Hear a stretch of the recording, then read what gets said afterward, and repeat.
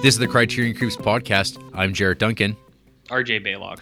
And we're just two guys who have no other choice now but to creep our way through the Criterion Collection one spine number at a time in order of release. This week, we're slapping on RoboVision and diving into a pool of blood, just rivers of blood, to take a gander at spine number 23, Paul Verhoeven's RoboCop from 1987. But first, RJ, how are you? I'm doing okay. I'm a little sluggish today. Yesterday I submitted my thesis, so I'm sure the listeners out. Yay! I'm sure our two fans out there will be very happy to know that my talking about being busy with schoolwork is soon to be over. So yeah, I did that, and then I did the responsible thing. I got like a dozen donuts and some cheeseburgers and a case of beer, and I watched RoboCop. So not a bad little Tuesday. That's I guess. Yeah, not too bad. Not too bad at all. And then what did you do on Wednesday today? Today I took the afternoon off because as people know, my life has just been a sluggish hell for the last little while. So I took the afternoon off and I delved in deep for the fans because I'm committed, and I watched RoboCop 2 and 3, and I went on quite an adventure. Yeah. So well, we'll talk about that later on, I guess. Yeah. But I did it for you guys, all those listeners out there. So I'll let you know what I thought. But how are you doing? It's just another day here in paradise. It's getting a little cool outside. Yeah, it is. We've been having some pretty unseasonably pleasant weather the last 2 months, honestly. Usually you're looking at -9, kind of. I don't know why I picked 9 of all numbers, but -9, -10 highs usually by this point of the year. But no, it's been like, even today, it was like, I think it was still like high of 6 or something like that, which has been great for walking weather. So I've been went on a walk today. That was fantastic. And I guess like the best thing is that the work day passed like nothing. It's over with, and we're here now, and we're talking about RoboCop here soon. So that's now your exciting. real life starts. That's right. My digital identity grows and grows. Yeah. So, hey, now that you've had a little bit of time, now that the thesis has been submitted, I see that you've had a little bit of time to watch some movies, non-creep films. So what have you managed to creep on, RJ? I've actually been creeping on quite a bit, as you said. I had some free time, so I really tried to stuff them in there, because I know that's what you like. I love stuffing things in places. Stuffing things. Especially where they don't belong. Exactly. Kind of like a couple of the movies I watched. So I started off with, I thought we'd give a shout out to our friend down in New Zealand, a fan of the show. So I watched a product of his home country, and it's 2010's Boy from director Taiki Waititi. And that is the correct pronunciation, as confirmed by a real New Zealander. So there you have it. So I think this was hopefully he's not dead from that like earthquake that happened in like a few days ago in New Zealand. Well, if he doesn't ever email back in again, I guess we can confirm that he went down with the ship. Yeah. But we'll see. Who knows? But yeah, this was from 2010, and I think it was one of his earlier films, not his first, like, because I think he did like a bunch of shorts and stuff like that before. Yeah, there was the like Flight of the Conchords stuff that he would have directed, and like Eagle versus Shark, which all predate that. Yeah, so I think it was this one, and then the What We Do in the Shadows, and then Wilder People. So like in the middle of his directing career so far. But I thought this movie was really good.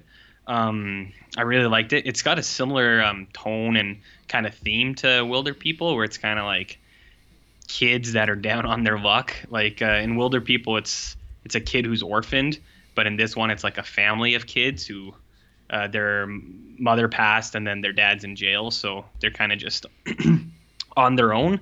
And then Taiki Waititi actually acts in this one. He comes back as a jailbird deadbeat dad, and he kind of uses the kids for his own means. That's my favorite kind of dad. Jailbird deadbeat? Yeah. So I can relate, being a father. Oh, a father. Well, you do have one, Warlock. Yes. He's of a different species, but that doesn't matter. I treat that cat better than I'll treat any human baby. Exactly. So I meant that quite literally, but no, yeah, Boy was really good. I think you would like it quite a bit, actually. It's a lot grimier than Hunt for the Wilder People, like dirtier. Like you're watching it and you're just like, ooh, like these people are doing dirty things, like, and like not literal dirty. Although the kids do get pretty dirty at sometimes, digging through the mud and stuff, but just the stuff that the dad does with his friends, you're just like, ooh, that's greasy. Yeah, a little greasy. So I thought it was really good. That's a big hard recommend there. I think that's out of like his 3 most recent that I just named, that's probably my favorite. Okay. And then maybe the vampire one, and then Wilder People. Although I do like them all quite a bit, so okay, the ranking is not much. Anyways, cool. Let's just keep going. Yeah. Do it. So then I watched the most recent Ninja Turtles movie, Teenage Mutant Ninja Turtles: Out of the Shadows. Yeah. And you laugh because why would I watch this? Well, I know why. Because you're a turtle. You're a shellhead. Is that what the turtle fans call themselves these days? I suppose people could say that, but yes, I am a pretty dedicated Ninja Turtles fan. And you might ask, well, if you're so dedicated, why did you wait so long to watch this? Yeah, why weren't you at theater? I think it's because these new ones are complete garbage, and I don't want to support them in any way. That's correct. Yeah, but no, yeah, I'm a big Ninja Turtles fan. The 1990 movie is like one of my all-time favorites. It's a perfect movie, and I know you're rolling your eyes, but I don't care. We're gonna talk about it one day on Criterion, on the Creeps, because it's gonna be added to the collection. So, anyways, I don't want your opinion on the 90s movie because I know that movie rules. But so these new ones, I thought the first one in this series was just absolute garbage. Like I think the look of it just really bugged me, and I know people would probably say to just get over that because like what does it matter, but it looks gross. They don't look good at all. The CGI is bad. It really takes me out of it. So this one, the sequel, was a huge improvement. They really like just kind of go for it, like with the 80s cartoon feel. It's got my boy Krang in there. I love Krang. It's got Bebop and Rocksteady. So hey, what does Krang in this movie look like? Well, okay, they half did the android body, but it's like more of like a future robot. But also like the Krang brain isn't inside the body at all. It's always coming out of the body on like tethered, like, so he doesn't have he doesn't have his like usual cubby hole inside of like a fat man's body. He does, but he only spends like 5 seconds in it, and then the rest of it's out, which seems really impractical because it makes him super vulnerable for attacks. Yeah, and he was voiced by Brad Garrett, which I think is actually like a pretty good voice for him, but like he does it in like it's been like a week since I watched it, but I remember I really didn't like it because he's not doing his real voice. He like changes it where he's like, I'm sure everybody knows exactly what I mean, but they should have went with the most recent cartoon had Roseanne do it, so I think that would have been a good choice for this movie as well. Anyways, all that stuff, like they made it really goofy, which I thought or not goofy, like they try to make it like the cartoon, which I appreciate. There was actually some pretty good character stuff with like the brothers. I thought they did that stuff all really well. But it's just a bad movie. Like the dialogue is bad. It's all exposition. I hate the look, so that really pulls me out of it. Megan Fox is fine as like an actor. She sure is. Yeah, you pervert. She's fine as an actress, but like she really doesn't work for the role. She sucks. And then the worst part is Casey Jones, Stephen Amell from TV's Arrow. He is just so bad at acting. He's so like dull and blank. You're just like, how did this guy like land any leading roles? Like I guess maybe an Arrow because all the time he's just like he doesn't really have to do anything. He's always acting very like stoic and like I'm so scorned from my past. I have no emotions anymore. But that's just kind of how he seems like he is in real life. So. But is he hot in it? Hardly. He doesn't even take his shirt off once. Boo. So there's no hot abs at all. Oh. Megan Fox takes off her shirt once, but she doesn't have abs. No. So lame. Yeah, so lame. Yeah, I don't know. But hey, how does WWE superstar Sheamus fare in this film? He's in it for like, I don't know, less than 2 minutes as like a real person, and then he gets transformed into the CGI Rocksteady. So does he call anyone fella? Maybe. I don't know. Oh, you weren't paying close enough attention. I guess this merits you rewatching this piece of shit. I would rewatch this one over the first one. I'll never rewatch that first one. That one is so bad. I think I gave it a half a star just because if I were to leave it with without a rating, people would be like, "Oh, he just didn't rate it." But no, that movie deserves a 0. Yeah. So because what movie we saw something and we saw the trailer for this, and I remember like I've never watched a trailer for any of the Ninja Turtle movies, these recent ones, and I remember just being like really like off put by like how they've made like, cause I guess like the Ninja Turtles back in the like the early 90s cartoon stuff, they were like surfers, and but now it's like now they're urban people, and it's just like weird and like this is kind of questionable, and it's like, oh, it's Michael Bay, and it's like, yeah, he likes to put those urban characters and like, yeah, we'll make these two cars black people and they talk like that and they're funny, and it's just like I was gonna ask for you to clarify what you mean by urban. Urban, that's the marketing term, right? Yeah, that is kind of the shtick in this one as well. So I don't know, they made them urban and then they made Splinter really fucking gross, which I don't understand at all. What do you mean? He's so gross. He's like slimy and has like boils, and like you're just looking at him with like saggy like folding skin. Does he have flaps? Pretty much. Like they just made him like as disgusting as they fucking possibly could. And as if anyone has been listening to past episodes, you know that I have spent a lot of time with rats, and they're very nice little animals. They're cute. They're very affectionate. I have a big fondness for them more than other people do, so I can see the cuteness there, but I don't know, man.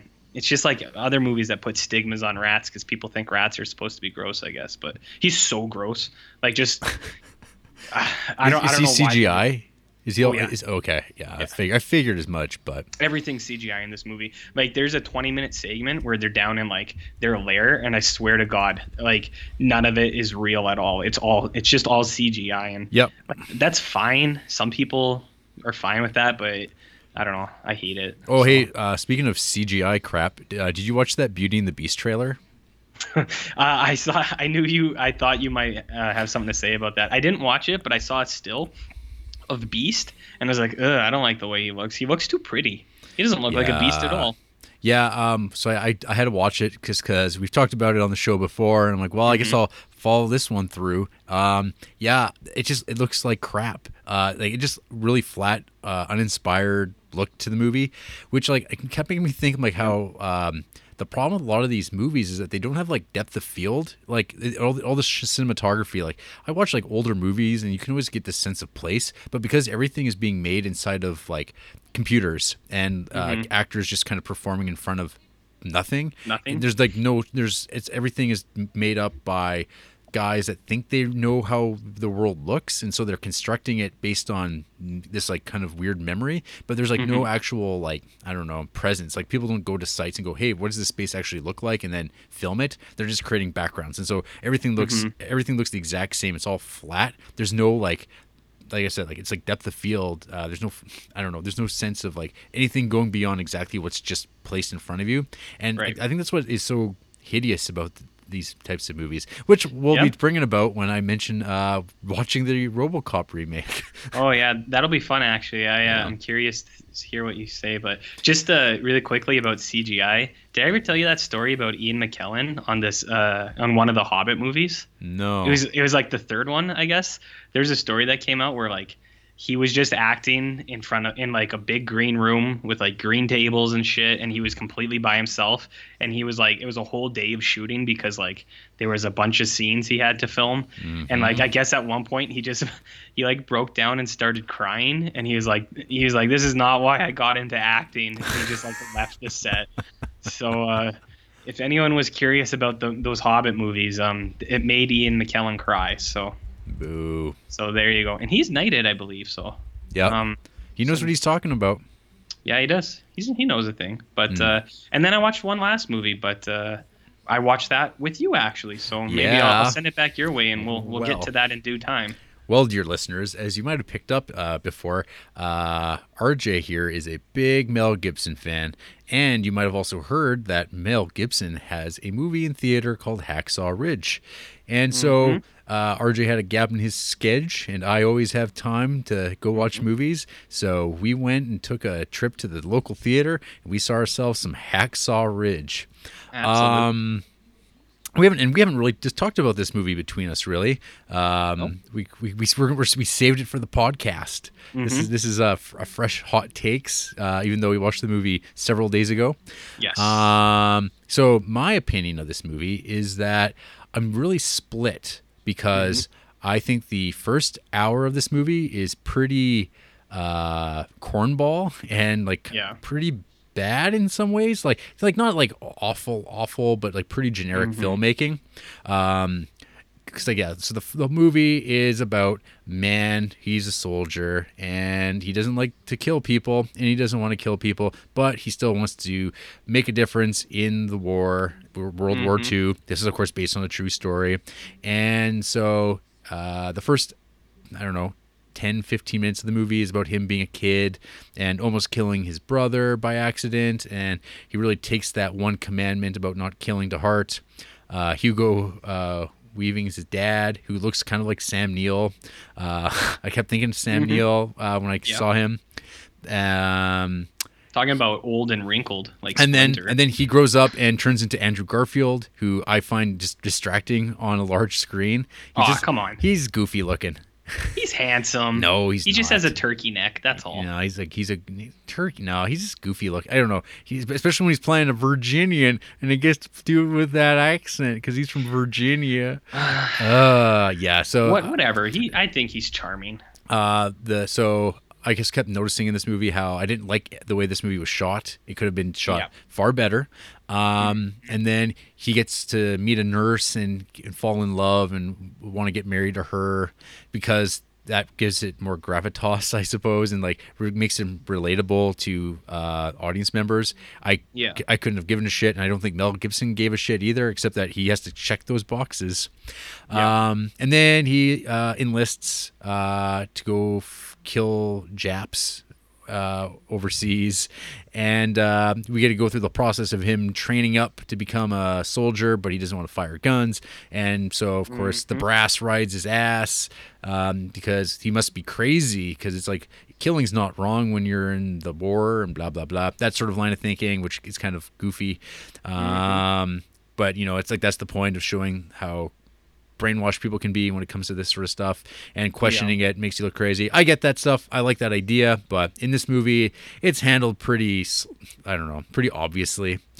And then of course he beats the odds. He beats a what do you call it? A court martial. But of course, like hilariously, his old Hugo Weaving shows up with a letter just in time, and the letter gets read, and they go, "Well, you're okay," and that's that. Everyone says, "Yes, he did it." He did it. And then that's takes you about an hour in. Oh yeah, by the way, spoilers. I think people kind of know what happened. Yeah, and so the next hour of this film is, I think, when Mel Gibson became interested in this project, because it is wall-to-wall mayhem, guts, gore, slaughter left and right. Because if there's one thing Mel Gibson does incredibly well, is that's laying out action scenes and making them as grotesque and kind of viscerally upsetting as possible. This includes a scene where one man picks up the torso of another man who's been torn in half from just being, like, I don't know, shelled and like shot up, and he starts carrying this dead body and using it as a shield. Which is amazing. Something. It's fucking amazing. And that's why Mel Gibson was quoted last week saying he thinks Marvel movies are more violent than his own. Yeah, well, we all remember that scene where Captain America pulled up the dismembered corpse of Hawkeye and started running through the battlefield fighting Ultron battle soldiers. We all remember that, and like it really outdid Mel here in Hacksaw Ridge. Yeah, you see like men's faces just get like torn apart from bullets. People just getting blowtorched, set afire, and just screaming in agony, and just I don't know. Essentially, it's Mel's, I think, trying to set up this idea of just like, how the fuck does anyone survive in this like environment? Like the all your training, all that just goes out the window. You're just like, what is this? Like nothing you could have trained for could have possibly prepared you for this sort of combat. Chaos. And so we had to follow Andrew Garfield as he gets to be a medic to these people who are getting torn apart, and kind of how kind of pointless at times that might feel, because it's like, well, no matter who I help, they're not going to make it, or their lives are kind of ruined. And not only that, I might die at any moment too. So what's the point of it all? Right. But yeah, that second hour is like pretty amazing piece of film. It like just sucks you right in. It's a really great piece. Like, I mean, I don't know, when I was watching it, I was like really weird. I'm like, man, this movie just wants you to like go out and like kill some foreigners, kill some enemy combatants. Like, it just wants you to go out there. And it's like, I don't think that's what this movie is supposed to be about. But I mean, it's like that problem with like the making like an anti-war movie, I suppose. Like, it always comes down to things like something like Saving Private Ryan, like Paths of Glory. Like, these films like always inevitably glorify war to a certain point, because the war movie is ostensibly trying to also be entertaining, and and war lends itself to dramaturgy, or I don't know. Yeah, that's a $10 word. Damn right.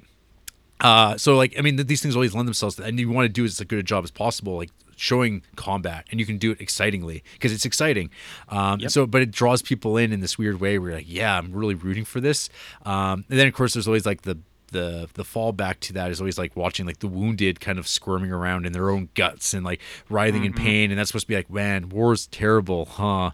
And it always kind of feels like an afterthought. Well, in this story, that's kind of the like main thrust of it, is kind of this idea of what's his name? What's the main character's name in this?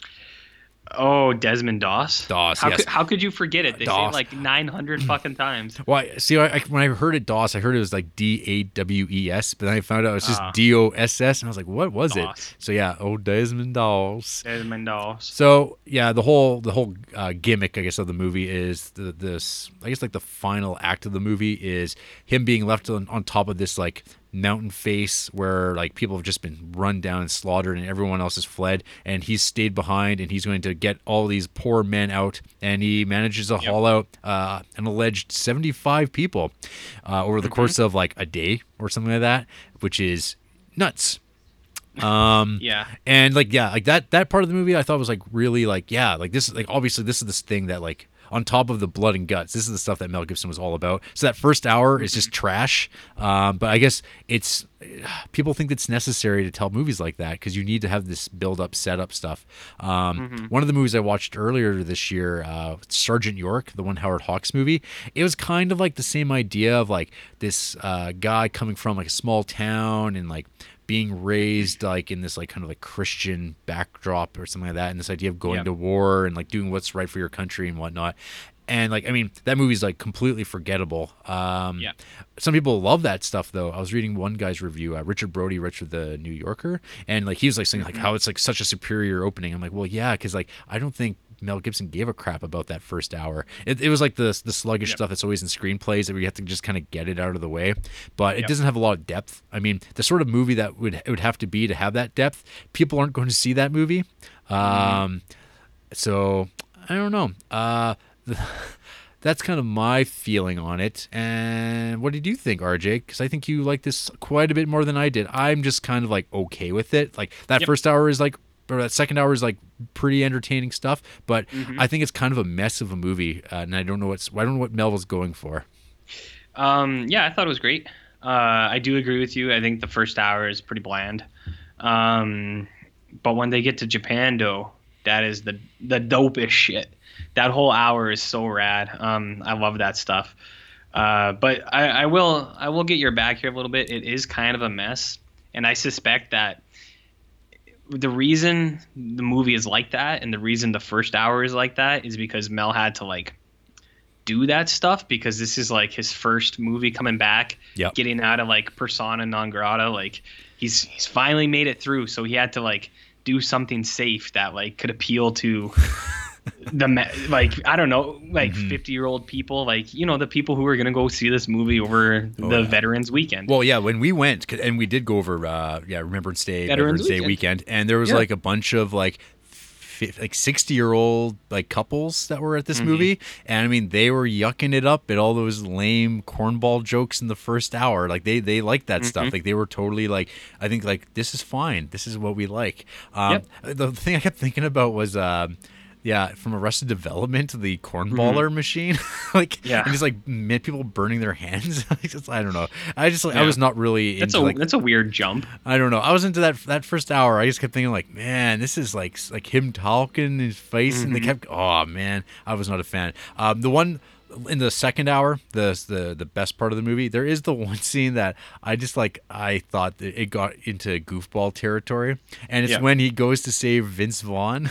And that seems pretty funny because I knew it was coming. I knew Vince Vaughn. It was like the big bill to him because like at the whole time, I'm like, no, Vince Vaughn's still up there. They never got him down. They haven't like made a big deal about Vince Vaughn being dead or being like brought down yet. I'm like, oh, here it comes. And of course, like he's the last guy. He gets out of there, and of course, just as he's getting to him, and his legs have been shot up, so he can't move on his own. So he has to like take a rifle, wrap a blanket around it, so he can kind of create like a rug to drag him along. That's when some Japanese show up, RJ, and of course, which gets us to this like horrendous action scene where Vince Vaughn gets to like lay on this blanket. With like his like facing toward the back, and then the Japanese guys start coming running and firing, and of course Vince Vaughn's got a gun and he's firing at him. It's just like some bad video game sequence. And you have to like drag Vince Vaughn. He's like, cover me. Oh, gotta go fast. I just was imagining his like commands to me as I played this game, and he's like taking out the Japs. Oh, fuck. It's like, well, of course we had to have like one more action piece, and it's just goofy.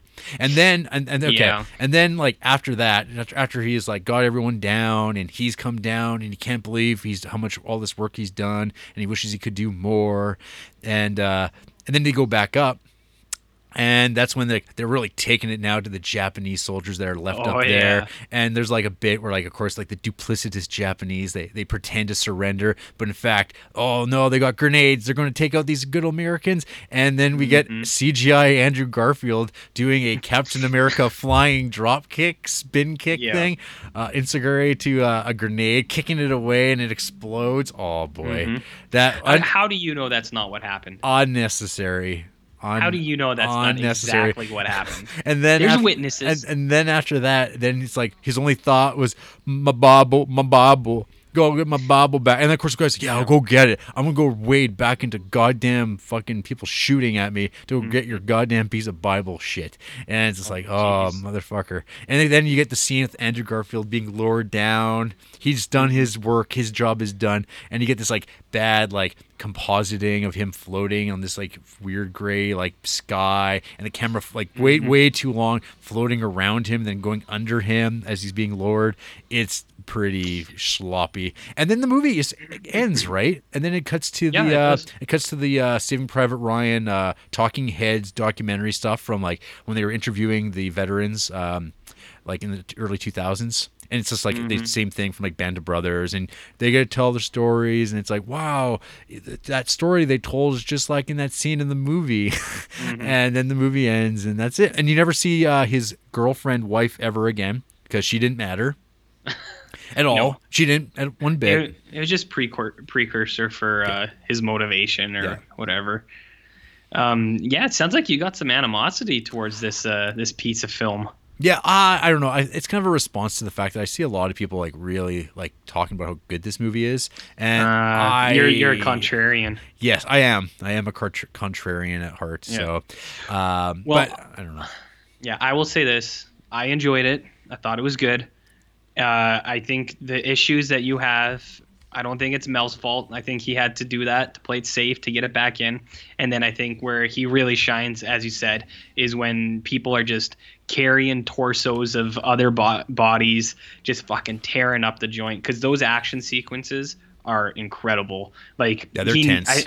I think he really nails like what world like trench warfare would have been like, I guess. Like, because it does seem like you were saying, it's like chaotic, but there's like some sort of organization, but it doesn't really matter because, like you were saying, like with the training, like none of it even matters anymore. Because like even like the hotshot dude who was like the big buff baddie at the training camp, like he was the best soldier they had, and he still just got wasted, like just basically randomly. But no, yeah, I think like the action stuff was great. That's why I love Mel Gibson, like his directing. I think so, and I think the other stuff he played it safe. But the big thing here, Jared, is that with Hacksaw Ridge and with Bloodfather, we are finally back with the fallen sun. He is risen, he is back, and we finally have Mel Gibson to steer us into the light again. So I think that is the real victory of this, because he's going to be he's going to be acting in a bunch of more stuff, which is awesome because he's fucking amazing actor, and he's going to be directing a bunch more stuff. Because I watched a couple interviews with him promoting this deal, and he said that in his 10-year hiatus, he wrote 4 scripts. So I can't wait for him. He had time, yeah. So he wrote 4 scripts, and then one of them will be the Passion sequel, which also sounds awesome because it's going to be like purgatory and hell and little devil midget baby things. It's going to be fucking awesome. My fear I'm with so jacked. Yeah, my fear with that though is like, I don't know. That seems like something that is not in Mel's forte. Like I never think like, you know who would really be a great director to depict hell and purgatory? Mel Gibson. No, that's never crossed my mind at all. Like I fear that it'll go down the road of like what dreams may come, and I don't want to see that. Mm-hmm. It'll be under. I don't know. I just fear what that movie would be. I'd rather him do what he does. Make bloody, gory action movies. That's cool. Yep. Yeah. Hey, I'm pretty sure. If he made a sequel to The Passion, it would probably be a bloody, gory action movie. So I hope so. That'd be wicked. It's like Apocalypto, but with Jesus and in with hell. Jesus. Fuck yeah! See how amazing does that sound? I bet he does it. But then it's like, well, who are the devils going to be? Are they going to be Jews?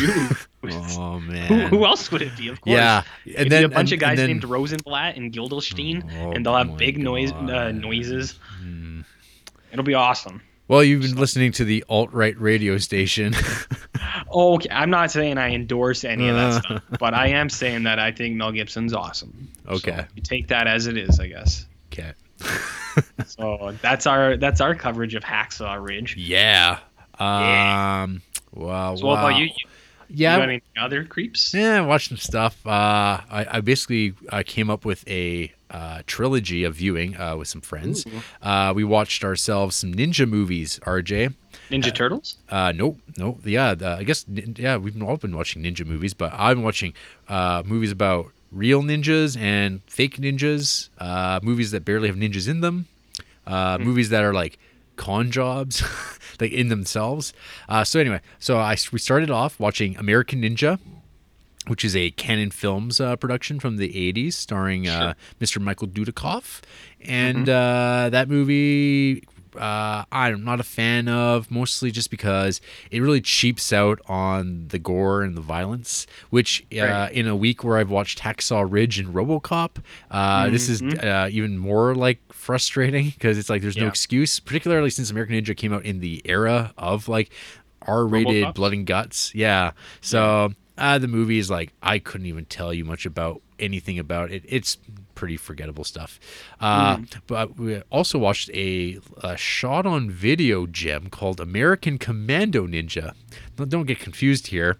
American Commando Ninja got brought to my attention by a friend of mine who's quite the connoisseur of shot on video films, mostly more of the horror line. But when I was asking him for recommendations, during October, he also threw out this American Commando Ninja. I'm like, oh, that sounds right up my alley. So came across this on YouTube, and I didn't really read anything about this, but it turns out this is kind of a, how would I say, it's been story supervised by one Godfrey Ho, who I don't know if you've ever heard of Godfrey Ho, but he's sort of like the King Schlockmeister of like Southeast Asia cinema. Like he just would like make like complete crap action movies that are utterly generic, made with no money, but he would also like just reuse footage over and over and over again and create new movies just out of like 2 movies and just go with that. And then he'd shoot like maybe like 10-15 minutes of new footage and just like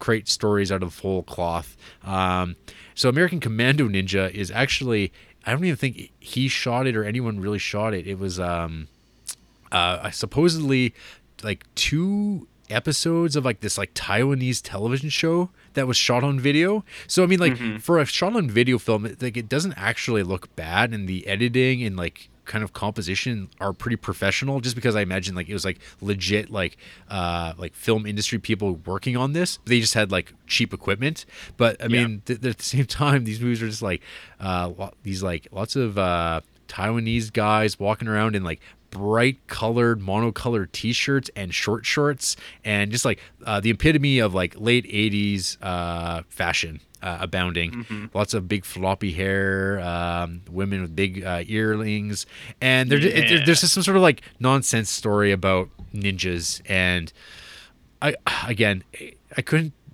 describe anything that I watched in this movie that I watched a few days ago. Like I think there's like a Japanese guy who's got a experiment that he's been working on, and he's kind of like a notorious war criminal in like Taiwan, and like everybody wants him because some people want to make him pay, other people like want his research to stop, other people want to use the research to deploy his weapons on their enemies, and just good guys show up, bad guys show up, and they're all vying for him, and there's like big baggy shorts everywhere and just people doing their thing.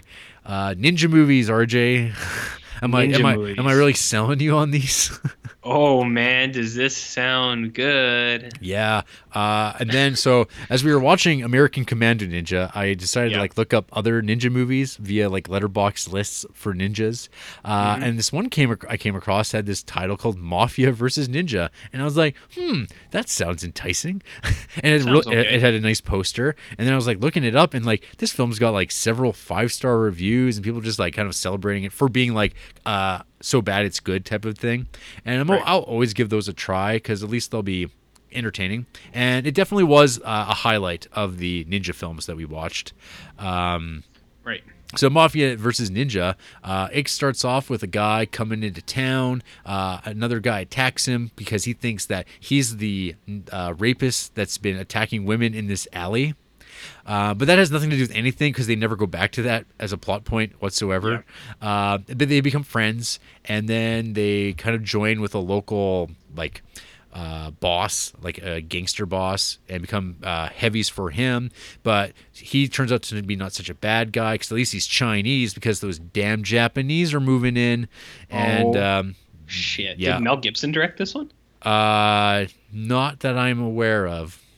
But you can't say that he didn't, though. I can't. I don't know where Mel was during the making of Mafia vs. Ninja in early 80s. Probably making something, not this. But so yeah, you get the classic setup of like there's like no mafia at all in this film. It's actually like the triad, and they fight the ninjas, not even Yakuza. They're just fighting this like fat Japanese guy and his like band of like international mercenary fighters. So there's like your black guy from America, an Italian guy, a samurai guy who's got a Hitler mustache, which that's fun. Was pretty good. And then there's like another like kind of generic martial artist Asian man, and just like me. And there's fight scenes. One of the highlights is they go to a like, I guess it turns out to be a whites only club in Shanghai.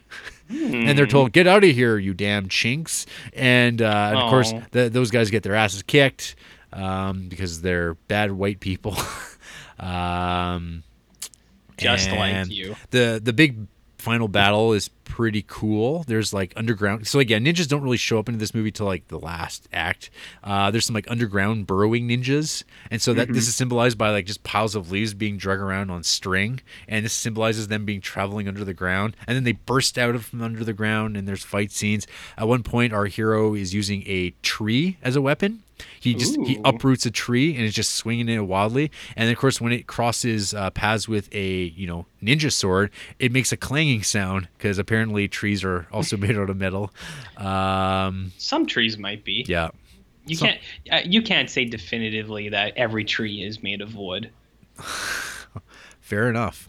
Just like I can't say Mel Gibson didn't direct this. Exactly. So anyway, yeah, that was my trip through ninja cinema. I don't know if I'm in a rush to get back into ninja movies. They're definitely easy watching. They just kind of are there to pass the time. They're good, you can have them in the background. You look up, chuckle, look and see what's going on Letterboxd or happening on the news, which I do believe I was doing at the time. But hey, is that what? Yes. Speaking of news, what were you going to say?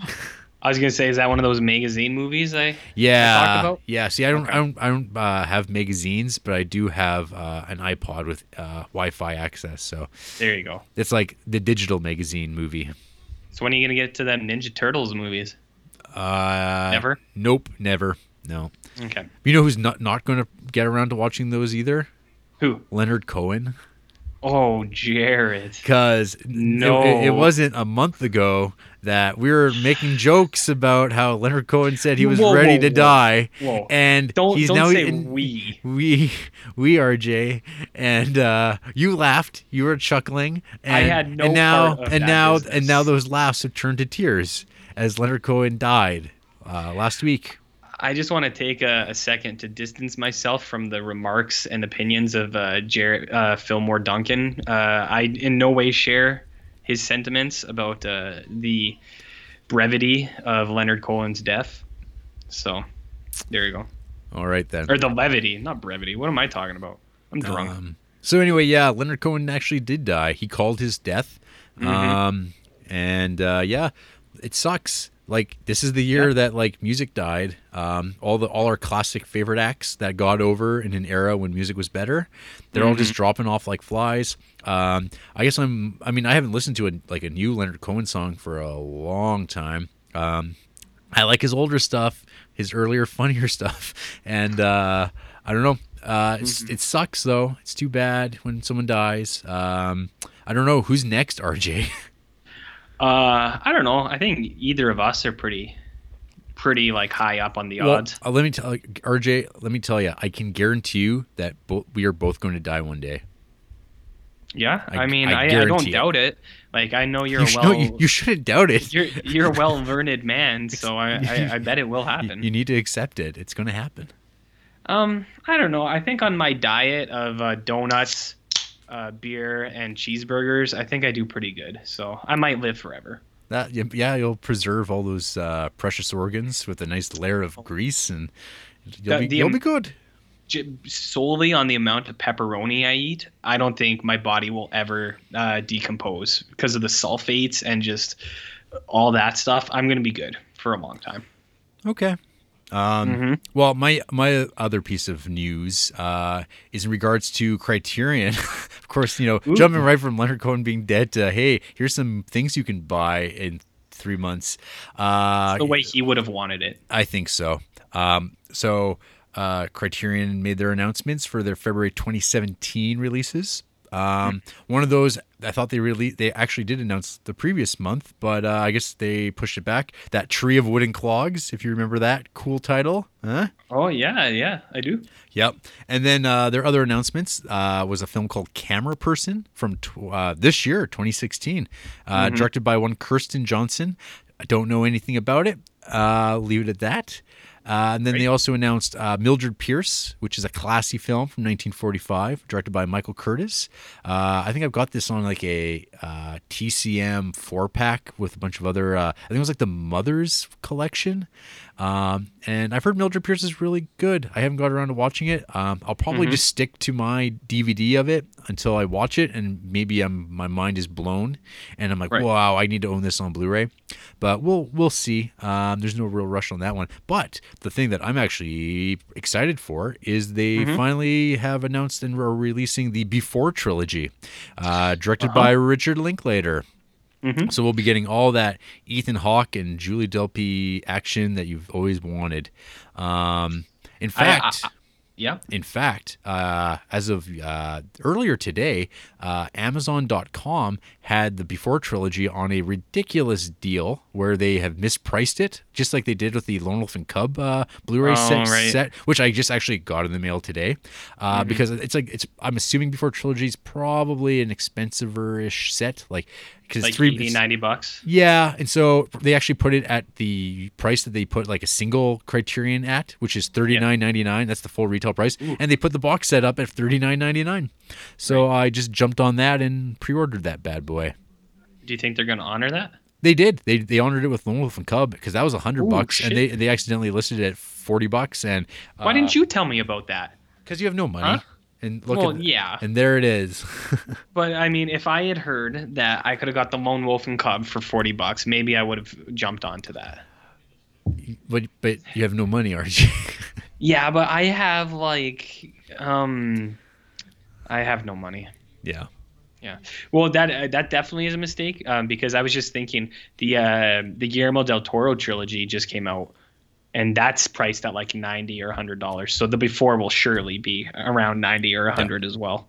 Have you seen any of the Before movies? I've seen all those. Oh, you have? Okay. We never really talked about those. I like those movies. No, I don't like talking to you about stuff. That's true. Yeah. I think those movies are pretty good. Yeah. I watched them with Andrea like a year ago. Oh, okay. And she really liked them, and I liked them as well. Yeah. They're good. I think I mean, Richard Linklater, he's uneven, but when he's great, he's great. And when he's not, he's meh. He's Boyhood? Yeah. Yeah, Boyhood, you won't never, well, I guess doing the show, we'll have to cover it one day. Yeah, because now they're cranking out those Linklater films. Yeah, but that won't be for like 15 years, so well, maybe our opinion of that movie will change by then. I'll be dead and you'll be fine because you've been eating all those cheeseburgers and donuts and beers. Pepperoni. Yeah. So I got it all figured out. You will be the Criterion creep. Yes, I will be the sole one, but I will reenact all of your parts. And I'll be like, "Hey, Jarrett, how's it going?" And then I'll be like, "Oh, it's so cool. I just ate some donuts and pepperoni." Oh no, wait, shit, that's my shit. Yeah. See, now you'll know what the show would be like without you. So there you go, folks. Better hope that I stick around. Yeah. So, do you have any news there? I got a ton of news with your bad diet. I got a ton of news for you, buddy. Go for it. I got one thing of news, which is actually super topical. Paul Verhoeven was in the news today. Oh, what did he do? He didn't do anything, actually. He was just commented. So as people know, Paul Verhoeven, all-star director of movies like RoboCop, Total Recall, and also Starship Troopers. They're planning to remake Starship Troopers, and they say that they want to make it more like the novel by Robert A. Heinlein. And Verhoeven was talking about like when they made it and how Sony was like all the people in charge were getting fired and put back on every couple months. So like they kind of just got Starship Troopers made under the radar. No one really noticed. But he was saying that they really liked the novel, but they were trying to move away from it because it was too fascist and militaristic. And he says maybe it would be perfect now with the Trump presidency if the movie was more stuck to the novel. So I thought that was pretty topical. He's talking about things. So I didn't even know that they're remaking this. So that's kind of weird. Yeah, I hadn't heard anything about it. I don't know how valuable that property is these days. I know people love that movie, it seems, or hate it like me. But hey, Yep. Well, we'll cover it one day as a creep. But in related news, talking about Robert A. Heinlein, one of his other books just got set to become a TV series at Sci-Fi. That's Stranger in a Strange Land, the seminal science fiction novel from Robert A. Heinlein. RJ's busting out the fancy words now. $10 words, baby. All that fancy talk. Yeah, all that fancy talk. I have never read this book, but my roommate Scott did get me a T-shirt with the cover on it one year for my birthday, and the book as well. So I'll read it soon, and I'll talk about it. Because I know you don't want me talking about books, but I don't care, man. Because I'm going to talk about it. You can talk about books. Which, by the way, I forgot to mention, I finished Contact, the book. Yeah? Yeah, it was rad. I liked it. It's got aliens in it. Mm-hmm. It's got numbers and math, so it was pretty cool. That's all I'm going to say about that. When are we going to see The Arrival, Mr. Alien? Probably as soon as we can, I guess. Like within the next 7 days, for sure. Nice. People can look forward to that. Go for it. Yeah, fucking right. We're gonna next episode probably we'll talk about Arrival, and I'll watch some other alien movies in prep. Okay. Like Sex Aliens, the number 2, that movie that you sent me earlier. Nobody knows what I'm talking about. Doesn't matter. Yeah. Anyways, I heard today that your buddy Fede Alvarez is working on a sequel to his recent hit, Don't Breathe, which sounds like a horrible idea. Well, yeah, it was inevitable, and I think that's what people didn't like about the first one. So was that it set up that weird sequel that nobody wants? Yeah. But it made enough money for a horror movie that it just has to be turned into a franchise, I guess, or a series. Like yippee! Whoopee! So that I think that'll be bad, but I thought I'd bring it up too. And then there was one other thing. Did you see today? Like, they made that new King Kong movie, Skull Island. Yep. With my buddy, my personal friend, John Goodman, is going to be in that fucking movie. I didn't know that. You didn't know that? Well, we got to go see it just for John Goodman. Nah. Oh, well, I'll go see it for John Goodman. But they put a poster out today, and it showed like the size of King Kong, and he is fucking huge. Like, I don't think he's ever been that big. He's like, because I think normally he's like, what would you say, like a quarter of the size of like the Empire State Building? Oh, like, smaller than that. Smaller than that, like smaller than a quarter. So you know how big he is now? Yeah. At least twice the size of the Empire State Building. What? Look up the poster. He is fucking gigantic. Is it the one with like the dude standing on the giant? Is it the guy standing on the giant skull? And then there's like there's two new posters they put today. One with people in shot with him, and one with a helicopter in front of his face. And the helicopter is not even as big as his eyeball. And I know exactly why they did this, because in like 5 or 6 years they plan to have King Kong versus Godzilla. So they had to make him as big as the new Godzilla is. Huh. So that's how big King Kong is now. Yeah, I saw a poster. I have no idea if that's actually real. It has a helicopter in it, and it looks terrible. That's real. It was released today. Oh my god, that looks like god awful. And there's one more, and it's like there's Tom Hiddleston, your buddy Loki, and your other buddy Captain Marvel. What's her face? That actress. I don't remember her name. No. Brie Larson? Yeah, Brie Larson. It's like them in the water, and then King Kong's like way in the background, and he's fucking gigantic. Like he's as big as a mountain. Weird. Which seems a little bit weird, but like I said, I'm pretty sure it's because he's going to be fighting Godzilla in like 5 years. Yeah, maybe. So maybe I might have something there. Unless this one tanks and Godzilla 2 tanks. Then maybe they'll give up, but that's what their plan is now. Yeah. Hollywood's not about giving up, though. They just keep making shit and forcing it on us. Yeah. Look at Zack Snyder. He's still going, man. You do it, buddy. You keep doing you. Okay. All right. That's it. Sweet. All right. Well, with all that said, it's time to wade into a big old pool of toxic waste and blood and gore and corporate greed. You're gross. Because we're talking about RoboCop from 1987, directed by Paul Verhoeven. See you after the break.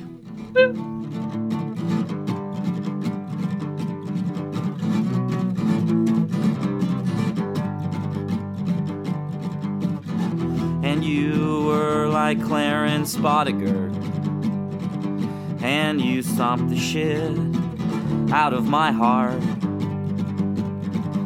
and you left me for dead in a futuristic hell world.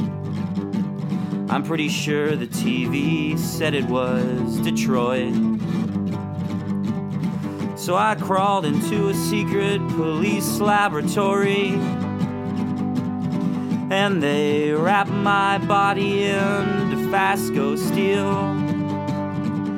and they pulled out my brain and they put in a Commodore 64, so I would not have to think about you anymore. And now I am a RoboCop. I am protected by Hamilton steel, and my Commodore 64 brain won't let me remember what it was like to sleep beside you. Would you buy that for $1? Or would you buy that for $1? So they sent Ed 209 after me, a crazy giant robot. He was kind of a Robotech ripoff.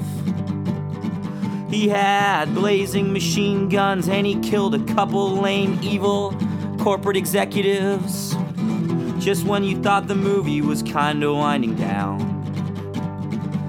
But I know that I can defeat any robot. But sadly, the memories of you, I know that I cannot. And now I am a RoboCop. I am protected by Hamilton steel, and my Commodore 64 brain won't let me remember what it was like to sleep beside you. Oh, would you buy that for $1? Would you buy that for $1?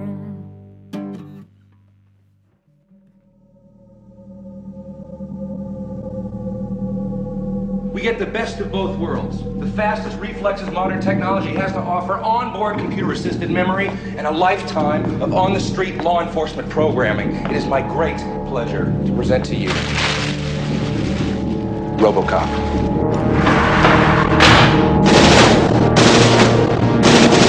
This guy's really good. He's not a guy, he's a machine. Old Detroit has a cancer. Cancer is crime. Let the woman go. You are under arrest. You better back up, pal! Your move, creep. What are your prime directives? You have the right to remain silent. You have the right to an attorney. What is this shit? Anything you say may be used against you. He's a cyborg, you idiot! He recorded every word you said. You're dead. We killed you. His memory's admissible as evidence. You're gonna have to kill it. Get out of the car, for God's sake!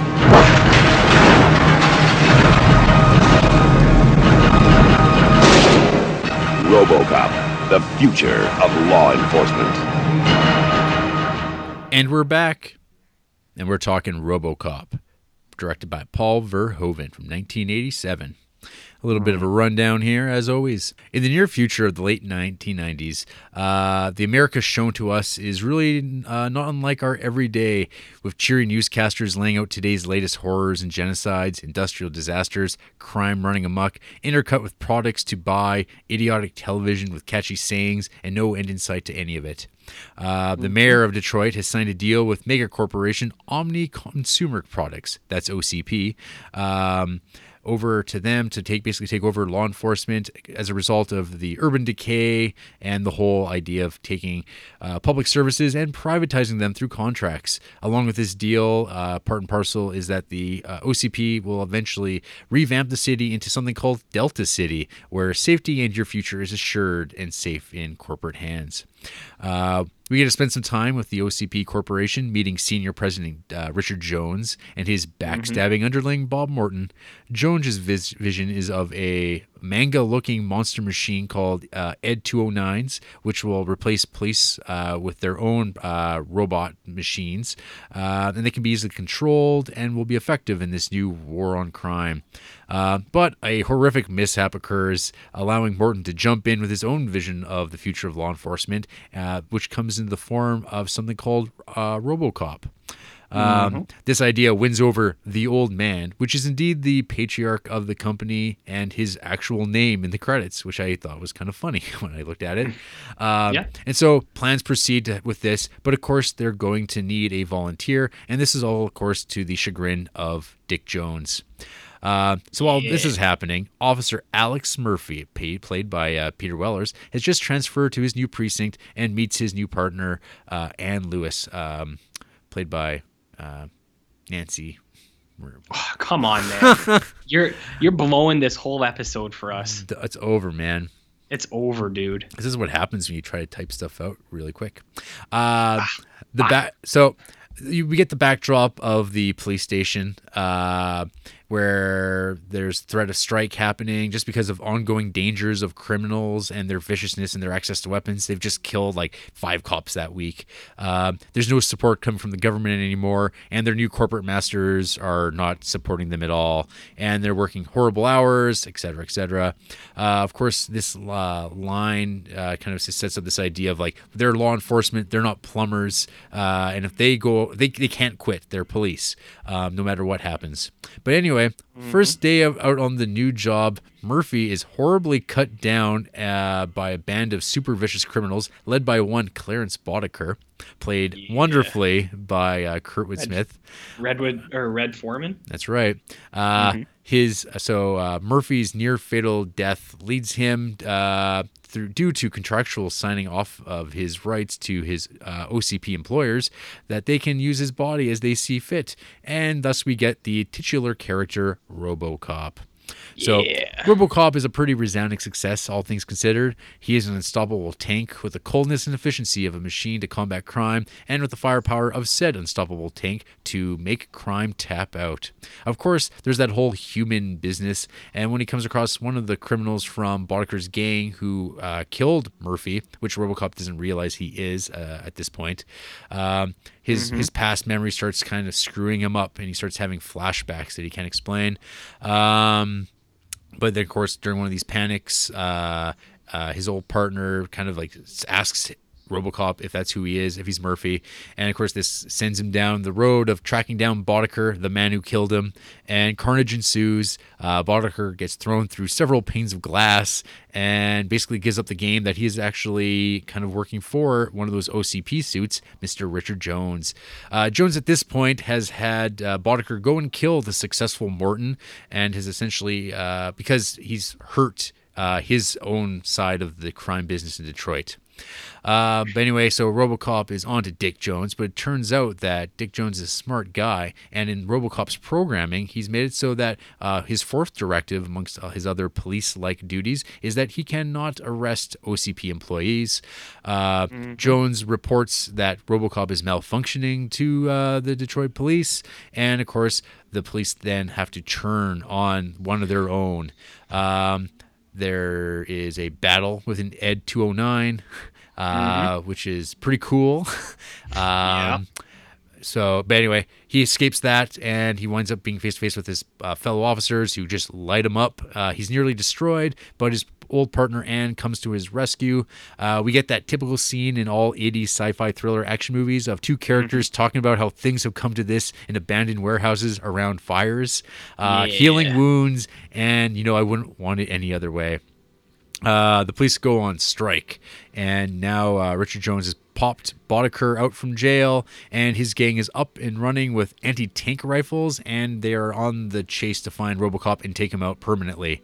So we get another sweet-ass action scene involving toxic waste tanks, men exploding, and people being stabbed in the throat with spiky USB inputs.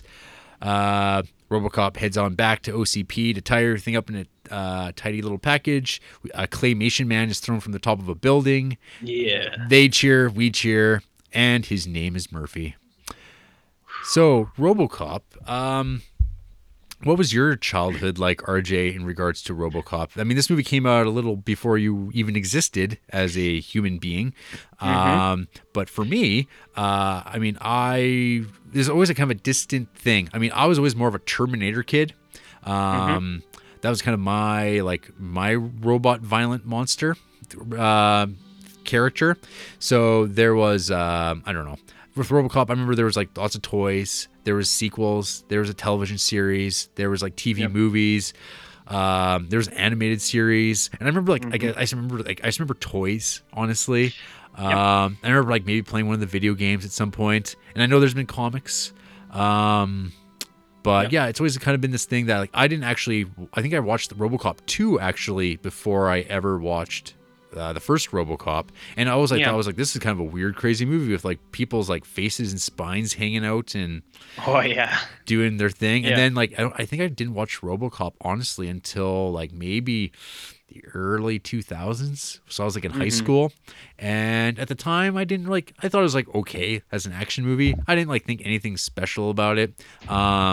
Right. I didn't pay it any mind. It was just kind of like, yeah, whatever. It's an action movie, but it's no Terminator. It's not even. It's not even Predator.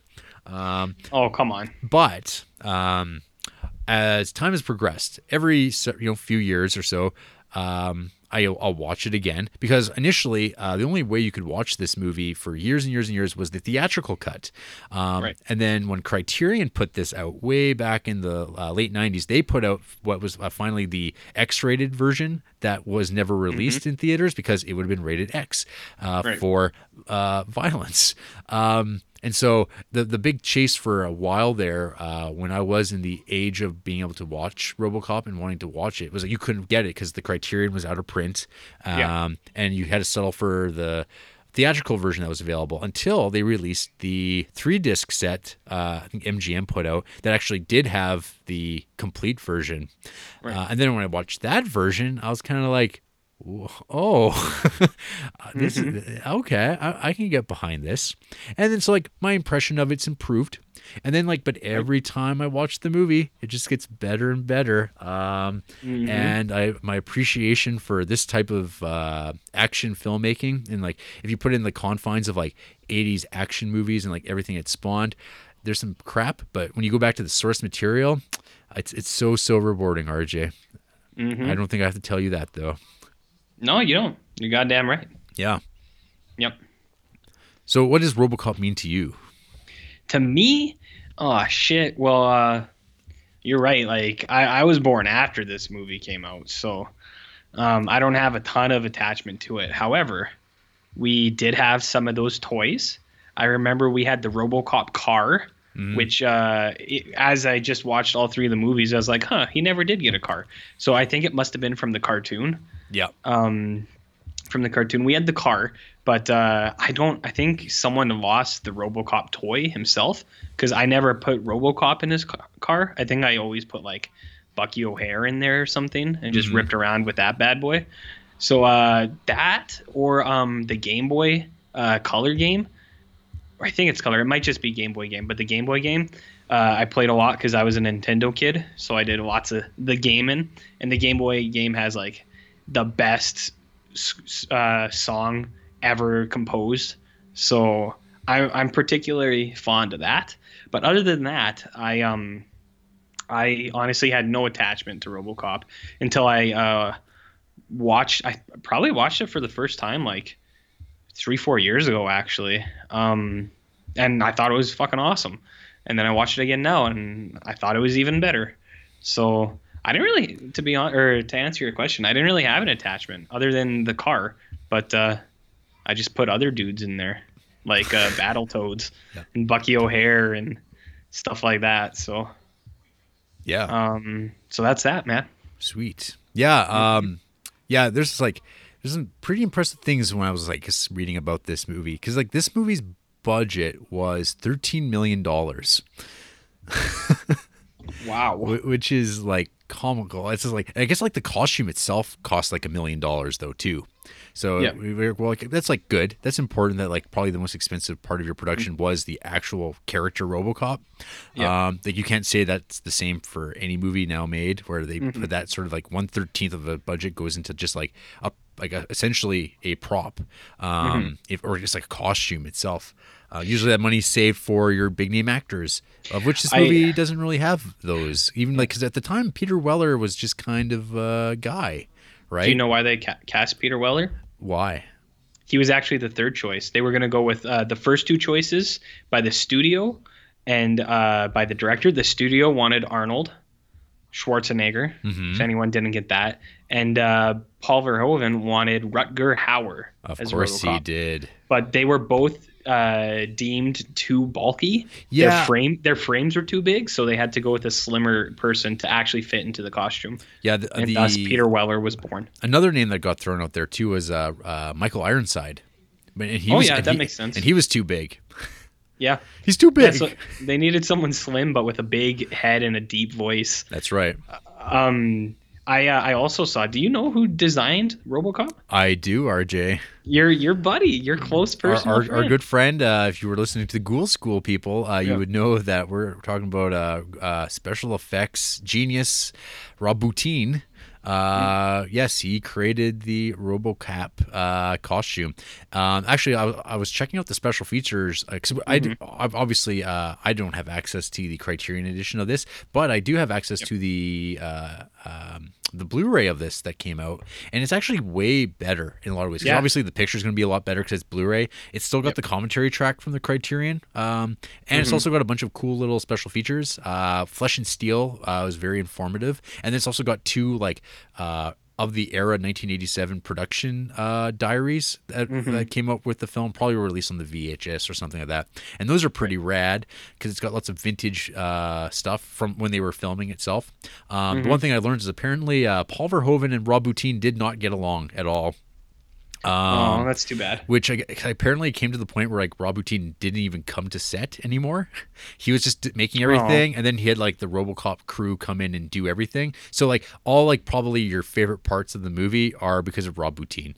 Kind of like The Thing, where it's just like, there's like someone exploding or someone's hand getting shot off, face getting blown apart, taking 50 caliber shots to the chest over and over again. That's Bob. I guess like talking about Rob Bottin already. I guess the thing too is like was with the costume itself. I guess like Paul Verhoeven was never really actually happy with the costume design, which is like in hindsight now it's like it doesn't really matter. It's a pretty iconic thing, but like I guess he was actually wanting more of like a manga influenced costume, which is kind of more what we got with the remake. Something like fairly slim and like like not so much like a clunky knight, but more like I guess Japanese robot. Which I guess is probably one of the only good things I can say about the RoboCop remake. But we'll get there. We'll get there. Good things. So hey, this movie won an Academy Award, I think. It did for like sound editing. Yeah, sound editing got nominated for editing and best sound mix. It's like the classic Academy Awards that always go to like junky action movies. Right. They always toss those that way. But yeah. So I don't know. Did you happen to watch the RoboCop trailer before watching the movie? No. Oh, so one thing that's the only reason I mention this, okay, is because you watch the trailer and like, okay, so RoboCop's got a pretty iconic like theme. The Basil Polondar's score is like pretty goddamn amazing. But in the RoboCop trailer, apparently the music hadn't been written yet when the trailer was put out there, so it just uses the Terminator music. Because they're both Orion films, and it's like so it just uses Terminator, and like, well, I guess that's like the vibe they were going for. It's pretty funny. There's a pretty good little story too with Basil talking about how the RoboCop music was written, and just talking about like Paul Verhoeven was like in his studio and like stomping around and like enacting what he thinks the music should sound like. He sounds fun, man. Oh, so another cool Paul Verhoeven little story from the production side was, I guess, like, so obviously Ed 209 doesn't actually exist in the real world. Like there's no actual thing there other than there's a prop. Metal Gears. Well, every robot, Japanese robot thing that you can imagine. BattleTech or whatever. But anyway, I guess like so they had to do a scene where like the thing's inanimate and doesn't move, and so because they would do all the stop motion stuff after the fact. But I guess like to get the actors into the mindset of Ed 209 being in front of them, he himself would go in front of the prop and like be like yelling and shouting like a roaring like a lion with his hands up in the air to like try to like be the Ed 209, which is like fantastic because it's like of course like the director has nothing else better to do but then to like take over, and it's like we can't get anyone to do it. Only I can do this, because he had no idea I think at the time like how this was going to work, because he's never worked a stop motion like his entire career has like been making like Dutch films, and now it's like this is my first like American movie, and hey, we're gonna figure it out, and I have to trust these guys who I don't know to like do it properly. And luckily for him, he got Phil Tippett to do it, and Phil Tippett did a pretty marvelous job with that Ed 209. I actually along with the nostalgia thing, when I was a kid, I thought Ed 209 was like the coolest thing that's ever existed. I thought I wanted one so bad, but I think they were like hard to come by, and they were really expensive for like toys when you're like parents control the money, and they're like, we're not going to buy that for you, and you couldn't find one if you wanted to. So that was one of those toys I always missed out on. But then now that I've watched the movie, it's like Ed 209's a piece of shit. Like he tries. He's a garbage. Like it's like that's the funny thing. It's like he's not good at his. He's just not good in any way. Yeah, but he looks cool. He does look still pretty goddamn cool. Yeah. That thing with Paul Verhoeven is fucking amazing. I love it. Like, I already really like this movie, but just knowing that he was walking around yelling, shouting like a lion is just that's the best thing I've ever heard. Yeah. That's so cool. Yeah, I know. Yeah, Paul Verhoeven. So I guess we could talk about Paul Verhoeven. Sure. So. Actually, it was just like this past year or so, I actually kind of went on a Paul Verhoeven kick where I was just watching a bunch of his stuff, like Basic Instinct, stuff I had never watched before. I finally watched his one movie that like is regarded fairly well, The Fourth Man. Just like random stuff because like I find him interesting. Flesh and Blood. And then I was planning on watching Starship Troopers again, but that's a movie that I've just never fully been able to get behind. And like, okay, so maybe I'll bring this up now. So with RoboCop, RJ, do you think this movie's satirical? That's like the one thing that like gets brought up a lot with this movie, talking about how it's a brilliant satire. And I always like go, what do people mean by that when they say that? Because I don't think that's like, I don't think that word means what people say it does, or at least, or maybe I'm wrong and I don't know what it means. Because RoboCop is always talked about as like this great satire, and then they talk about that with Starship Troopers as being this great send up of fascism, and I've never gotten that sense at all from it. Like, I think that there might be that intent there, but I never like get it as like obvious, and then people just talk about it like it's there, and I'm like, what are they talking about? Like there's like these movies are kind of like there's a sense of humor to them, but I don't know. What do you think? No, I also hear that brought up a lot, and I think I kind of agree with you. I don't see it as a satire that much. Like, I get all the themes.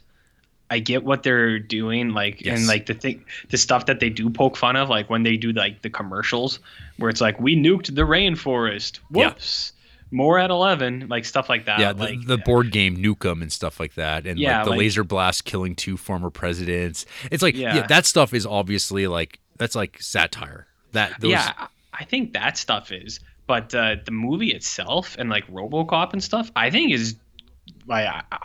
I don't know. I don't think I would call it satire either. Like, I think it's just a pretty straight interpretation of like the themes that they were going for, and it shows like militant like fascism or like I don't know, like police states and corruption and stuff like that. Like, and don't forget, I think it's all super good. Yeah, and don't forget Paul Verhoeven's Jesus angle that he's like really into. Like, yeah, it's like, because like, so in the one special feature, he just like goes like, he's it's like Christ. That's what really drew me into this, other than the violence, because there's like the one line of his where it's just like, yeah, he likes violence. He likes violence in film. Right. And it's like clearly he does. But which is awesome. But there's this whole idea that like, yeah, you have this character, this good man. He's like hands get blown apart and he gets killed, and then there's a resurrection. But I mean that's as far as it goes, I think. But like he's like, I mean, when he talks about it, at least like when this documentary was shot for the making of it, was like 2001. And he's totally like into this, and I'm like, interesting. And then like you listen to his like cinematographer, and like the way these guys talk about this movie, it's like they think that we really made this like real deal serious like science fiction film, because it's like I think like the one director Ken Russell, I think he said this is like the best science fiction film since like Metropolis, which is like 1927. And that does get brought up as like kind of like this like lineage of robot movies, and that and like I guess like the two movies that I'm not sure if it was Verhoeven now that I'm thinking about it, but I think he was talking about the stuff that he was influenced by was like The Day the Earth Stood Still and Metropolis, and kind of bridging those things into your another pretentious way of talking about it is like sort of the Frankenstein aspect. And is this a neo-modern Prometheus? Oh, Jared. Oh no. You look forward to my Criterion essay any day, folks. Yeah, they're gonna be calling you real soon. Yeah, with groaners. I saw that too. I didn't get that at all. So I guess maybe he did it in such a way. It was so subtle that it like he nailed it, I guess. But I didn't really think that, and I don't get the Frankenstein stuff either. But I guess it makes sense. Like, it's a monster that doesn't want to be a monster, and he's like jammed together. There's one scene that I think shows that well, is where he's like fading, like cutting in and out of consciousness, and it goes from like them testing on him to like them partying in front of him. And I find that sequence really sad, actually. So I guess it is kind of Frankenstein-y. Yeah, well, I definitely see more Frankenstein in this movie than I see Jesus or the brilliant satire. I mean, I don't know, the satire thing. We'll talk about that more, I guess, as we run through the movie a bit more. Hey, do you remember the RoboCop statue Kickstarter? I do. They actually made that, didn't they? I think it's still happening. Like, I think it hasn't got made yet? No, I kind of tried to do a Google search, and there was like a paywall to read this Business Insider article about like it happening. This was like from like February of this year, so I'm not sure if it actually materialized. But at one point, like, it was a joke, and then it really was going to happen, and then they realized, we have to actually get like clearance to do this, and I think they did get clearance, but that's just like sad, because didn't it go from a joke to real life after? Didn't Edmonton put up a Wolverine statue? And then Detroit was like, oh shit, we could put up a RoboCop, I guess. Did Edmonton? I know someone put up a Superman statue. I'm pretty sure Edmonton, like, maybe it's not up yet, but I'm pretty sure it's been paid for. Like, they're gonna make a big old bronze Wolverine. So maybe maybe RoboCop is a satire in the sense that the world is actually getting to be like crazier and weirder than RoboCop. Like, I guess. I mean, that's like all part and parcel with this whole damn thing. So God damn. So yeah, the thing with this movie that I kept realizing that was like probably depressing is that. So the movie, like, so you have the Bob Morton character, played by Miguel Ferrer. Actually, this movie's got two Twin Peaks alumni, because it's got Leland Palmer and Agent. That Agent. Yeah. All I can think of that Miguel Ferrer is from Hot Shots 2, when he's like got blowing snot bubbles and stuff. Anytime I see Night his Flyer. face, Come on. Yeah, I've never seen Night Flyer. Oh, I thought you had. Okay. No, I read the short story. Okay. But no, I haven't seen Night Flyer. I just remember Hot Shots Part 2. Yep. He's in that for a minute, and he's crying, and he like blows into Charlie Sheen's hanky, and it gets to like a comical size. It's quite hilarious, Jared. Right. Quite funny stuff. Yeah. So yeah, like this whole idea of like the yuppies that are kind of being like made fun of in this movie, because it's like all they care about is snorting coke and banging broads and then dying, and that's all they want in their life. It's like, well, and like this movie's about like set in the Reagan era, and like just like laughing at these corporate suits, and now one of those yuppies is the president of the United States. Yep. That's great. Yeah. Yeah. Yeah. Yeah, there's nothing we can say about that. There's not much to go beyond that. No. There's not much to go beyond that. No. Yeah. It's just like, oh, here we are. And Detroit is still a shithole, and we are edging closer and closer to the privatization of police services, I'm sure, in America. And even like, in the making of documentary on this thing, it's talking about the militarization of the police, and this is from 2001. And like, there's like the one recent documentary that Severin just put out, The Killing of America. It's talking about like SWAT teams and the militarization of the police, and that's from 1980 or something like that. It's like, yep, everyone just knows this is coming, and who gives a shit? Yeah, everyone's all hot on the Simpsons predicting stuff nowadays, but where's everyone talking about RoboCop 30 years ago, calling it like it was? Damn right. Yeah. So hey, do you like this movie? We haven't even talked about RoboCop at all. Oh, yeah, no, RoboCop's good. RoboCop's. Do you know what I mean? Yeah, RoboCop's good. RoboCop's like, I don't know. I have so many notes at this thing that I'm just trying to get through it. So keep rolling. Let's see here. Starting from the beginning, newsflash music, love it. Yeah, so this movie has wonderful recreations of what News looked like. Even though it's like News didn't really look like this in 1990, but it actually does look like what newscasts looked like in the 80s, which is something I can't say about the RoboCop remake. That's really bad. Yeah, and so the movie's got those. This movie's got those ads put in between the news segments, which I really like. That like they basically would talk about news for about 30 seconds, and then you get a 15-second ad, and then you get another news package for another like 30 seconds. But I love the use of the the news stuff because it sets up the world with shorthand really quickly. It doesn't linger too long, but it gives you enough information that you know that, hey, this world's kind of off and kind of miserable and kind of crappy without I don't know, really having to demonstrate it too much, but it gives you a mental image of what this place kind of looks like. Absolutely. My next note is just Mr. Kenny, which is in reference to the corporate suit who is mowed down and just utterly destroyed by Ed 209 in the boardroom, which is just like, I mean, if there's like any one GIF that RoboCop has given to the world, it's the GIF of that happening. Of just a man just being that. There's two like essential gifts in this film. This is one of them. Where you just get a man just being blown apart. And I mean, you really get a taste of the Paul Verhoeven aesthetic when because you get the second pass of like bullets tearing him apart, and it's like it's hilarious and horrifying. It's hilarious and horrifying. It's so funny. Like, so I watched this with Andrea, and like, had she seen it before? No, she had never seen it actually. Okay. And actually, she by the end of it, she really dug it. Like, I think I've mentioned before, the first like 20 minutes, half hour, she was kind of diddling around on her phone, just doing other thing, magazine movie type of stuff. But she did get into it later on. But it was funny when the Ed like shoots that guy, she was like, oh shit, and then it just kept shooting him for like another 15 seconds, and she was just like, Jesus Christ. I was like, yeah, because I also made her watch Total Recall with me on the weekend, so she got a double dose of Verhoeven violence here. Yes. So, was she into Total Recall as well? That was another one. Like at first she wasn't, but she got into the story later on because they're both just awesome fucking movies, and it's they're irresistible. You can only fight it for so long before it draws you in. Yeah, they're great examples of 80s filmmaking, like 80s action movies. Like fuck yeah, they're kind of unimpeachable. Bar none, they're the top. Yep. Well, yeah, I mean, like they're part of that canon, right? Like Predator, Terminator. Yeah, they're the upper echelon. Yep.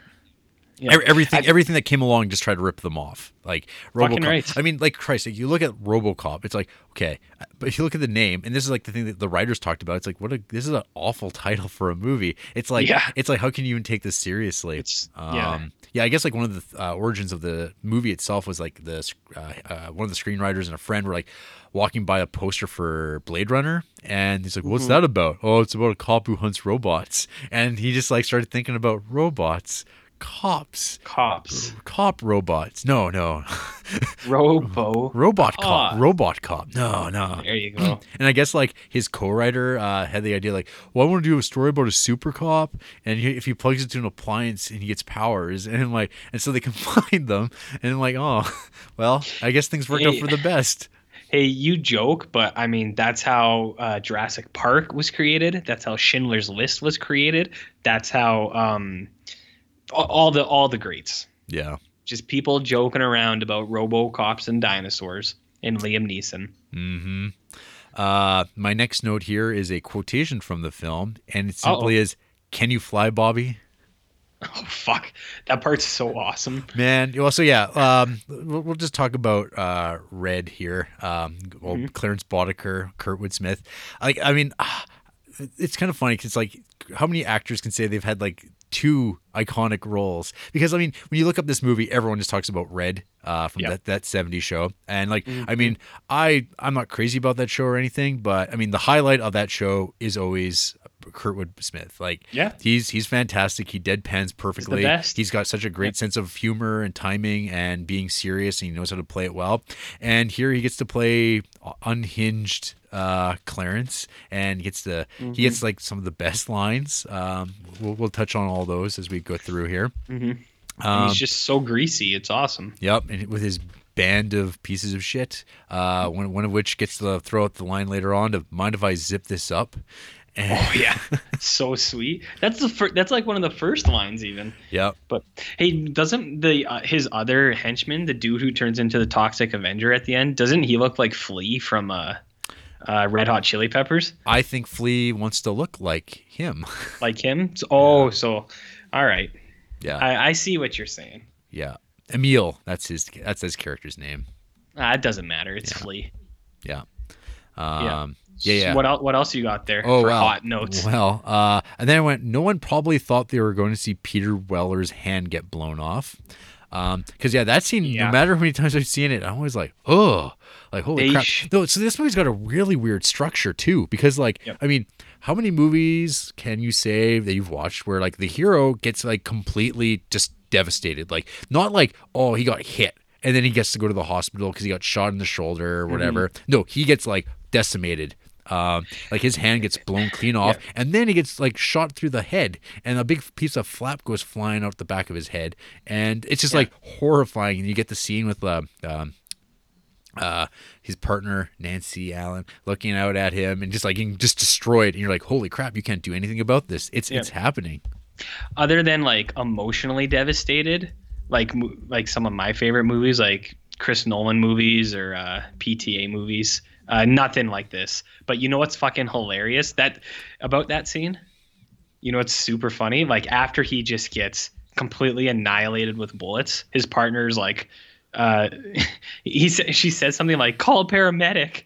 It's like, do you think he's fucking alive? No, I think you're misremembering stuff because she never. Is that a different scene? No, that's okay. That's after Kenny gets blown apart. When the guy gets blown up. No, because what happens is like she shows up and she just like cries silently, and then it transitions to them trying to save his life, and then you get the whole montage of him like getting powered down and started back up, and you get like the horrific line of "I think we should lose the arm. What do you think?" And they're like, "Lose the arm." Lose the arm. And it's just like, holy crap. Because like I think my next note there was like, this movie just flows. Oh yeah, it's so good. You're absolutely right. Yeah, but yeah, it's just like, 'cause I mean, this is like, ostensibly it's a superhero movie, right? And you get the origin story, but it's like, oh, you never seen one this is like dark and violent. Because but everything tried to copy this. Like Darkman tried to copy it, and it's just like, it doesn't work. I mean, I don't know. Like, I'm not a fan at all of the Tim Burton Batman movie. I think that movie's like a piece of crap. Bad acting, and it's just a slog. It's just like the opposite of RoboCop. I've thought this since I was a kid, so I don't know. What if Brad Dourif was actually the Joker, though? That would have been amazing. It would have helped because Jack Nicholson, boy, he's hilarious as Joker, but like in the wrong ways. Man. So anyway, yeah, you're right. It was that office scene where he got shot, but that is super funny because he gets equally fucked up by bullets, and they're like, "Call paramedic." It's like, no, he's dead. Well, he's kind of alive. He's a stump of a man or whatever, but then they save him, and I love like when he starts moving, and then you get the little reveal on the television screen as he passes. Like that's like that's the Gareth Edwards filmmaking style now. Like you would watch like an entire like RoboCop movie, and you'd get like 10 minutes of RoboCop, but then you'd see like shots of RoboCop on surveillance cameras in passing, and then you'd see like all these people responding to RoboCop having passed through already, and it's just like, this is what's wrong with like modern filmmaking, because it's like you wouldn't get to see him. But they nail it here because they only do it for like 6 or 7 minutes. Like for the initial reveal, right? Yeah, well, you actually even see him in action, because like you see him like kind of moving around, like they're like pretty well, like they're showing off the costume, like they're doing everything. But yeah, then he gets to eat some baby food, his nice bloopy organic paste. Yeah, and then we get another classic moment that's been added to culture, which is "I'd buy that for $1," which is where the origin of that expression. And whenever you've seen it on message boards or people have said it on Twitter, wherever you've looked, that is because of this movie. Hey, how well did they keep that alive in the remake, huh? Not at all, my friend. With Jackie Earle Haley just saying it offhand. Yeah. Like, it's in this movie like 6 times, and it gets like, the more you see it, it's like funnier each time you see it. And then the remake was like, no, we don't need one of the most iconic parts of the first movie. We don't need that. Well, I mean, I guess it's like, I don't know. I guess like that wouldn't have been maybe on my mind on this, but like, what do you do? Like, do you just like represent the show as like, there's this, the I'd buy that for $1 television program. So like, hey, what kind of television show is that? Like, what is it? Is it like a? Because it's like comedy skits. It's all skits. It's not just. Well, he's always doing a sitcom.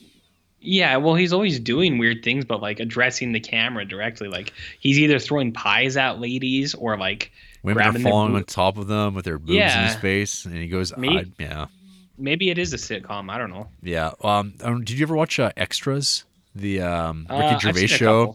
I don't know if you remember, like there was the When the Whistle Blows like show that he starts doing. I think it's like in the second season of Extras, and it's just like when the whistle blows, and he gets to play like the kind of the shitty sitcom character who gets one-liners, and it's just like that. I mean, that's the satire, I guess, of making fun of shitty retarded crap that people watch. And then like, I don't know, I actually, the thing that I like more than the "I buy that for $1" lines are like the reactions of people watching the show, and they're like, or they're fake forced laughs, but like because their characters are dumb, because they just go like, and you're like, and it's like funny. That's like Flea. Flea's always laughing at the show. Yeah, it's because he turns and goes, "Oh, he just said it."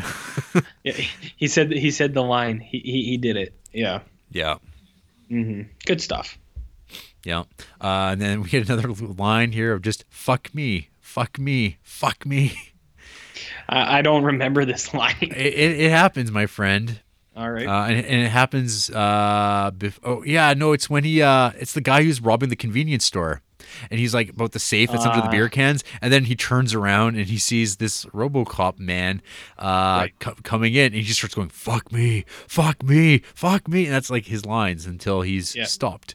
Until he gets punched through the dairy. Yeah, he gets clotheslined through, like it's kind of a weird into like the dairy cabinet. And he goes flying forward, which is like, wait, he's clotheslined. He would just fall straight down. Oh well, we'll forgive you, RoboCop. And then of course we get the iconic line of props to even our show of "Your move, creep." Yeah, that's right there at the 36. In the rape scene. That's at the 36-minute mark. We get the cock shot. And of course, famously replicated in that Our RoboCop remake web kind of compilation thing that some dudes made around the time of the actual RoboCop remake. And I posted that over on the Facebook page. Oliver actually emailed us to like make sure that we posted that, and I was like, "Oh, my friend, I'm far ahead of you, because that is like one of my favorite things I've ever seen." Had you seen it before, RJ? I had never seen that before you posted it, and because I had always thought, like, after I had watched this like 4 years ago, the one scene that always stuck with me was like he shoots that guy in the dick. Yeah, I was like, that's the funniest fucking thing I've ever seen. And then when the remake came out, I went to the remake with some people, and I was like, you know what? I bet he doesn't shoot a guy in the dick. And they're like, what are you talking about? I was like, he fucking shoots a guy in the dick in the original movie. And they're like, whatever. And I was like, oh, well, whatever to you then. But that scene always stuck with me. And then last week I saw that get posted and I was like, what is this? And then and just dudes with dicks out everywhere. Man, yeah, that was amazing. Yeah, that thing, the escalation of that is just like perfect comedy. I just love dark at the end, comedy. It's like foremost rapist or something. It's just that naked guy just standing there. Do it, do it. Yeah, and just the fact that his boner has like the creakiest wood sound. It's so awesome. And the music. And the music. Yeah, the music is great too. Yeah. But yeah, I think I was actually having a pretty bad day, and then I watched that, and I was like, you know what, things are gonna be okay. It's really turned the ship around. Yeah. Oh, and it's at this point that I wrote the main theme of RoboCop is so amazing, because it is. Yeah, it's absolutely amazing. The as I said before, the only thing that could have been better is if they jammed in that Game Boy music, but you know, it was not meant to be. That's another piece of art. But yeah, the main theme is just fucking awesome. Mm-hmm. And then there's another great line here. I think when he's I think it's like the one police commander, chief or whatever, or SWAT leader guy. He's like, terrorism is a very tricky business. And I was thinking, like, is that terrorism that's actually happening in that building? Because it's like a former politician who like lost his seat, and he's like kidnapped a bunch of people at City Hall. And I was thinking, like, yeah, that weird slippery slope of how things get labeled as terrorism, depending on whoever's in power.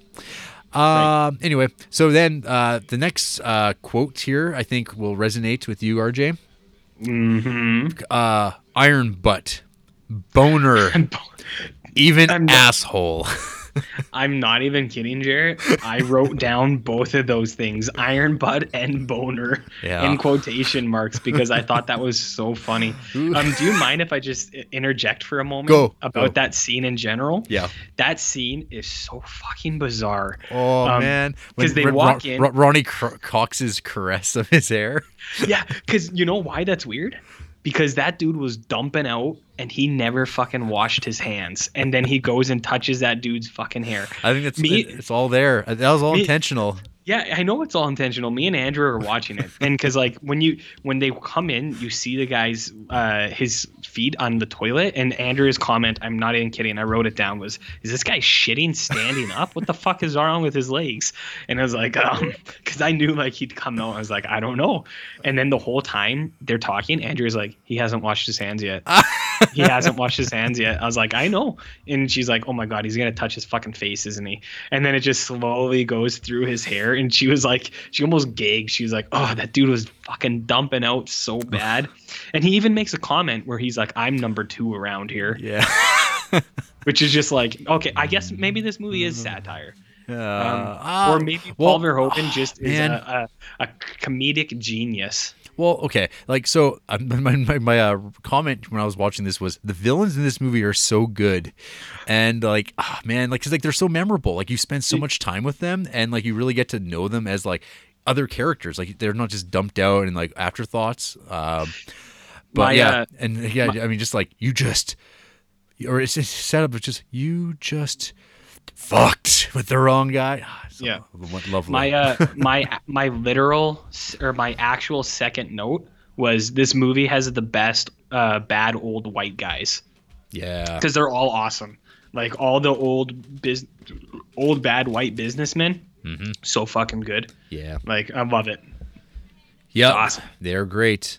So what else you got? Oh well, then we get back to Clarence Boddicker with one of our favorite lines here in Chateau Duncan of "Bitches leave."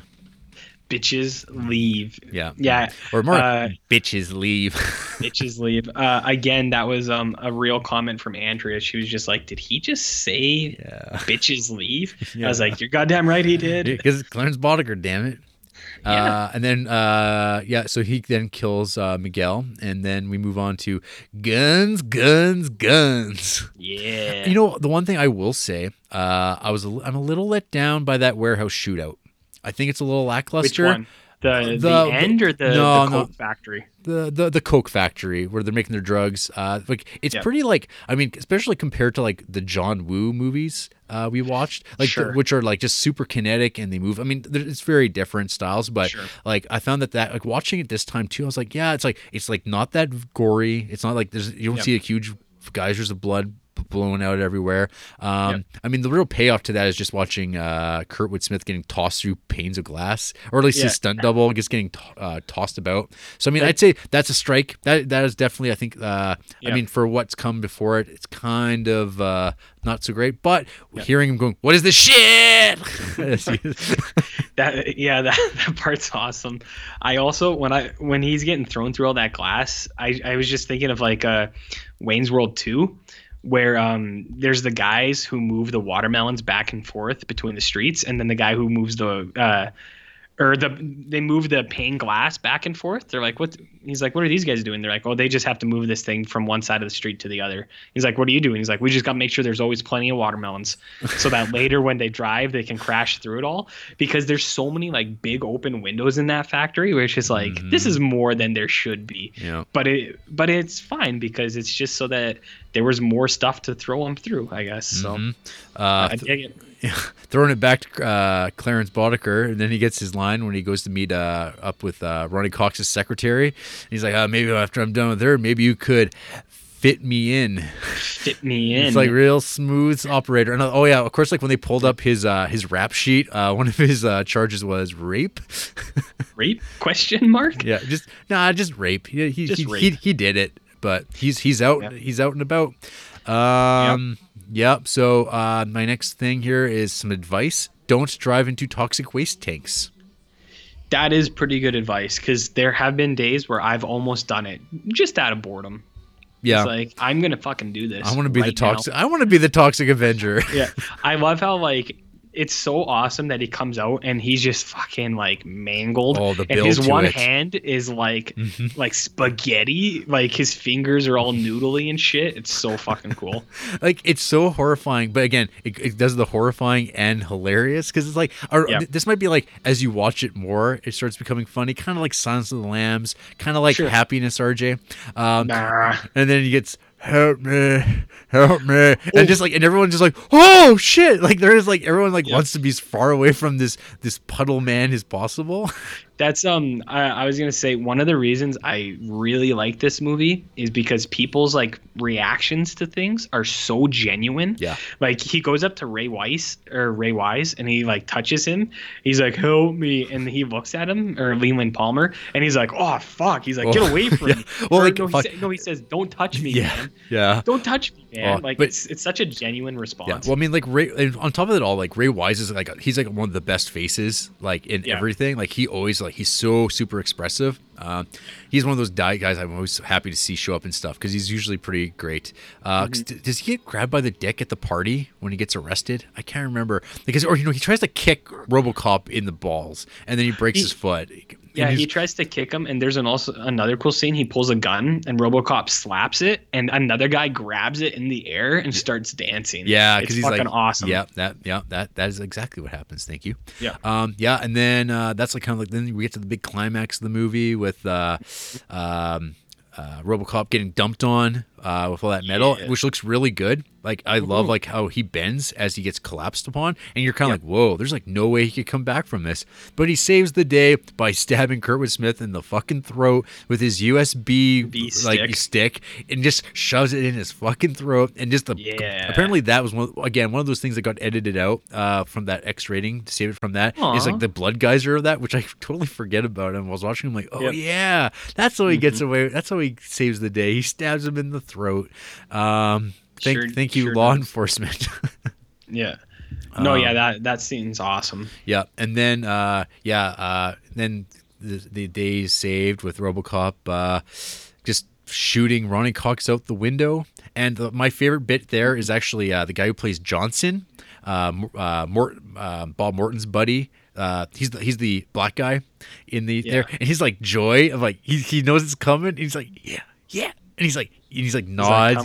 He's very he approves very much of Ronny Cox getting thrown out. And then, we get some questionable overlong arms on that claymation man falling to his death. It's so like, it's kind of funny, but I know. But it's like, kind of like, oh, it's like, that's the best way they could have done it. Because, I mean, I think about like men being thrown out of building movies, like a Die Hard or something like that. And they always like, there's always something off about them because, I don't know, they're always trying to go for like, we want this to look like the actor, but this went in the opposite direction of that. Right. Where it's like, no, I thought about that too, but I was like, man, I don't even care. I think that's so fun. Yeah. It's fun. And then, then we get the sweetness of, what's your name, son? And just Murphy. And then fucking RoboCop. It just smashes on and then the music kicks in. And you're like, yep, this movie is pretty rad. Mm-hmm. Yeah, I love that ending when the credits just fucking jump right at you. Yeah. Oh, it's awesome. Yeah. Oh, yeah. Here we go. My Paul Verhoeven quote: "I like violence. I like violence in movies. I wanted to show Satan killing Jesus." Oh. Okay. Yeah. And just like, and Paul Verhoeven's like disdain for the material before he made it. It was just like, this is silly and stupid. It's rubbish. But I guess like his wife actually convinced him because she like pulled it out of the junk pile. Because like this movie was being like shopped around and everyone was just like, ugh, RoboCop. Like that sounds like god awful. Like, and it does. It's a terrible title. But I guess like his wife's like, there's like something else going on with this, and it's like really violent. And he perked up. He's like, oh. But violence, you say? Yeah. Other thing too is like Peter Weller is really good in this movie, considering like what he has to work with. I guess he worked with a mime coach for the movie too, which actually like why? Just like to figure out how to move and like how to like act. Like because like it's a different one thing to be able to like have full movement and like you're like a normal person, but like now you're like now you have to act like a robot man, and like how do you like communicate movements subtly? And I mean, so he worked with like a Juilliard like mime like coach, like PhD or whatever in mimery, because there's such a thing. But apparently they worked together, and then they worked together before they actually had the costume. And then they got the costume like the day of shooting, and it took 11 hours to fit him. And then they realized that everything that he had learned was completely meaningless because the costume is like makes it so cumbersome. And I guess then they had a blowout because like Peter Weller's like, I'm not prepared to do this, and like Verhoeven's like, no, we have to go. We have to make this goddamn movie. And I guess after a little bit, they realized he was wrong, and so they gave him time to get prepared for it. And they described it as like bird-like movements. Because there's like lots of like little stuff there's like lots of stuff that he does. You're like, wow, that's like really nice. Like just like attention to detail, like with what he's doing and stuff like that. Because I mean, Peter Weller, I mean, I don't think you could really describe him as a very animated performer in general. Like when I think about Peter Weller, I mean, he's usually pretty like lackadaisical, because I always think about him in like even like Star Trek Into Darkness, like his like hilarious delivery of the line when like Kirk or Spock or whatever is like found out about Khan, and he's just like, oh shit, you found out. Like that's like what Peter Weller does. He's pretty nonchalant dude, and so they found a good cop with Peter Weller. Mm-hmm. He was good in that animated version of The Dark Knight Returns, which can be connected back to RoboCop because Frank Miller wrote 2 and 3. Mm-hmm. So he was pretty good in that. I think. Well, I mean, that's kind of my run through on RoboCop. So maybe you should talk about RoboCop 2 and 3. 2 and 3, but I haven't even talked about number 1. Okay. I'll go through just a few things I had, but Sorry. a lot of the stuff I wanted to talk about, I broke into your stuff, like the dump scene and stuff like that. Iron Butt and Boner. I thought that was awesome. Actually, I'm just looking through my stuff and I was like, I think I might have actually talked about all the things I wanted to, other than a few things. So like when RoboCop goes to like save the mayor and he punches through the wall, and like pulls a guy through, I was like, I wonder if this was like it's like the first time I've seen it. But a year earlier, Frank Miller did it in the Dark Knight Returns comic. So I was like, I guess that's there. I think there's a really funny scene when a reporter asked RoboCop like what he should say or his advice to kids, and he's like, "Stay out of trouble." and he like delivers it so like menacing. I thought that part was awesome. So you know what's really weird? Yeah. You know the scene where he goes to like his old house and it's being for sale? Yes. Being for sale. It's for sale. So he's like walking around the house, and then he goes into the kitchen and he just sees like a huge pile of fucking garbage, like old withered flowers and like a photograph of his family. Yeah. Like that stuff's actually there. Like, cause he picks it up and like manipulates it and stuff. So like, it's so confusing. It's like they're selling this house and it's all empty, but they just left a huge pile of garbage just on the fucking table. In the kitchen? Yeah, just in the kitchen. Like, it was very bizarre. I was just gonna say one other thing. I really like how slow RoboCop is. Right. Like, and I guess that's just because of the limits of the costume and like not exactly what they wanted, because as you said, they wanted like a slim manga type of dude. But I like that he's slow, man. Like it makes it so he's like, I don't know, he's not as like invincible, I guess, like, because he is invincible to bullets, but he's also just like real fucking slow and just like walking around and shit like that. Right. So that's super cool. And then I guess, so I talked about most of this stuff, but the last thing I'll say is I think they set up that last scene super good, where it's like the way he presents himself with like the directives, he can't do things, and then people getting shot down in the conference room, and then like the videos, like all that stuff gets set up in earlier scenes. It's good filmmaking, Jarrett. Yeah. That's all I want to say. But actually, the big main point is that guy took a dump and didn't wash his hands. Yep. That's the number one thing I want to say. And then some people went and made RoboCop 2, and I don't know if they washed their hands. No, they didn't wash their hands. So RoboCop 2 and 3, I watched those today. Number 2 is not too bad. It's like, I think RoboCop 1 is actually a genuinely good movie, like really good. So I think anything else like in the series would pale in comparison, but RoboCop 2 is fine. Like if you're really into RoboCop and you wanted just more, RoboCop 2 is not bad. Yeah. So as we said, it was partially written by Frank Miller. Like I think he did like story credit. He gets story credits or something. So I don't know what that really entails. Like maybe he's just like, I want to have a big robot that just has a spine and a brain in it. Like maybe that's enough to get credit. But yeah, so RoboCop 2 kind of picks up like RoboCop's part of the police again, but it's a little weird. Like you feel like at the end of the first one, he kind of discovers his like humanity, at least a little bit. Yeah. But in the second one, it's like kind of gone again. Like people call him Murphy sometimes, but he's still like a programmed robot. So you're like, oh, that's a little weird. And then there's like Tom Noonan is there as a drug lord, which is pretty cool. Right. And there's a shitty little kid who is also part of the drug cartel.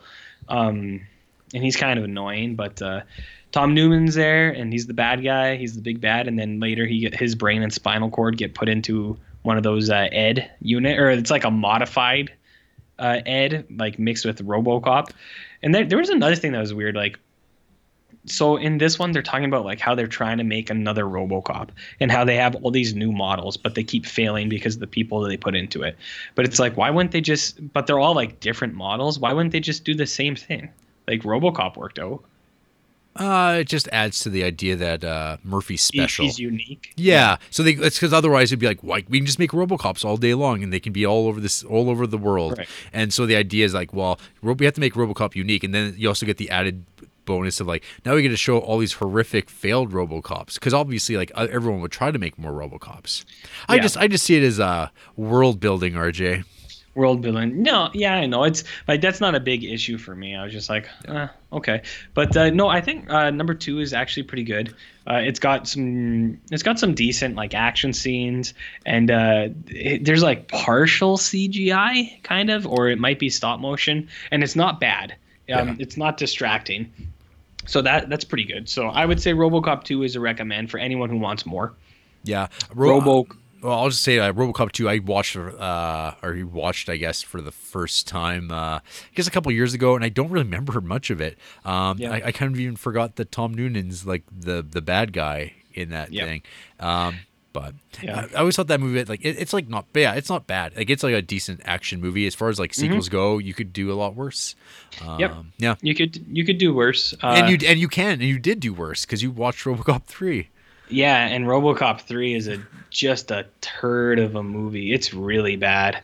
Where do you even fucking start? Like, it's just all the same shit that was like the same conflicts they had in 1 and 2 are just brought up again, where it's like OCP is or like they run the police and the police have had it, so they want to put the police on strike and they want to like take away the jobs. And then it's like RoboCop who has like new directives again, which is like so fucking weird because like you think he got rid of all that stuff where it's like he couldn't do this, he couldn't do that. So there's like new things in this one, and then there's more stuff where it's just like, oh, he's a machine, baby. Like actually, so the bad guy from Billy Madison, he's in this one as like the bad guy, and he's like, he's a program. You just change him to whatever you want. He's not a real human. But then everyone calls him like Murphy, and it's like a whole big point about it. So it's just like, I don't know. By the third one, it's just like so played out, I think, that it's not entertaining anymore. You don't have Peter Weller in it. You got Robert John Burke, who I only remember as being like a bad cop from the Person of Interest TV show. Okay. He's like a corrupt cop or something. That's all I've ever seen that guy in. And he kind of looks like Peter Weller, like when your skin's all stretched out on a robot skull. He looks like that. He kind of looks like that. But he's not very good. I don't know. The ending is so like there's also like a Japanese company is buying out OCP or whatever, which is like, of course it is. How 90s. Yeah, how 90s, very gung-ho. So they're like buying it out, but they don't want RoboCop there either. So they send their samurai cowboy to go take care of things. And it's a dude who wears cowboy boots and spurs and has a samurai sword, but doesn't talk because he's a stoic Japanese guy. And then it's like, you get that weird like side story, and you're just like, what is that about? And then at the end, RoboCop has a fucking jetpack, which was probably just for a jetpack toy, and he flies around fighting robot samurai cowboys, and it's you know what bad. You know what else Robert John Burke is in? He's the main character in Thinner. I did not know that. Well, okay. I haven't seen Thinner, but I have read the books. So, do they put a fat suit on him, or was he? Oh yeah, yeah. Of course they do. That's one of the legendary things about Thinner is his hilarious bad fat suit. I just know like when he's getting thinner, like thinner. They do like that thing where they draw on the makeup, so it makes it look like his cheeks are like hollow or sunken or something. But yeah, well, I guess there you go. Robert John Burke. Well, I'm pretty sure Thinner doesn't have jetpack propulsed RoboCop action either.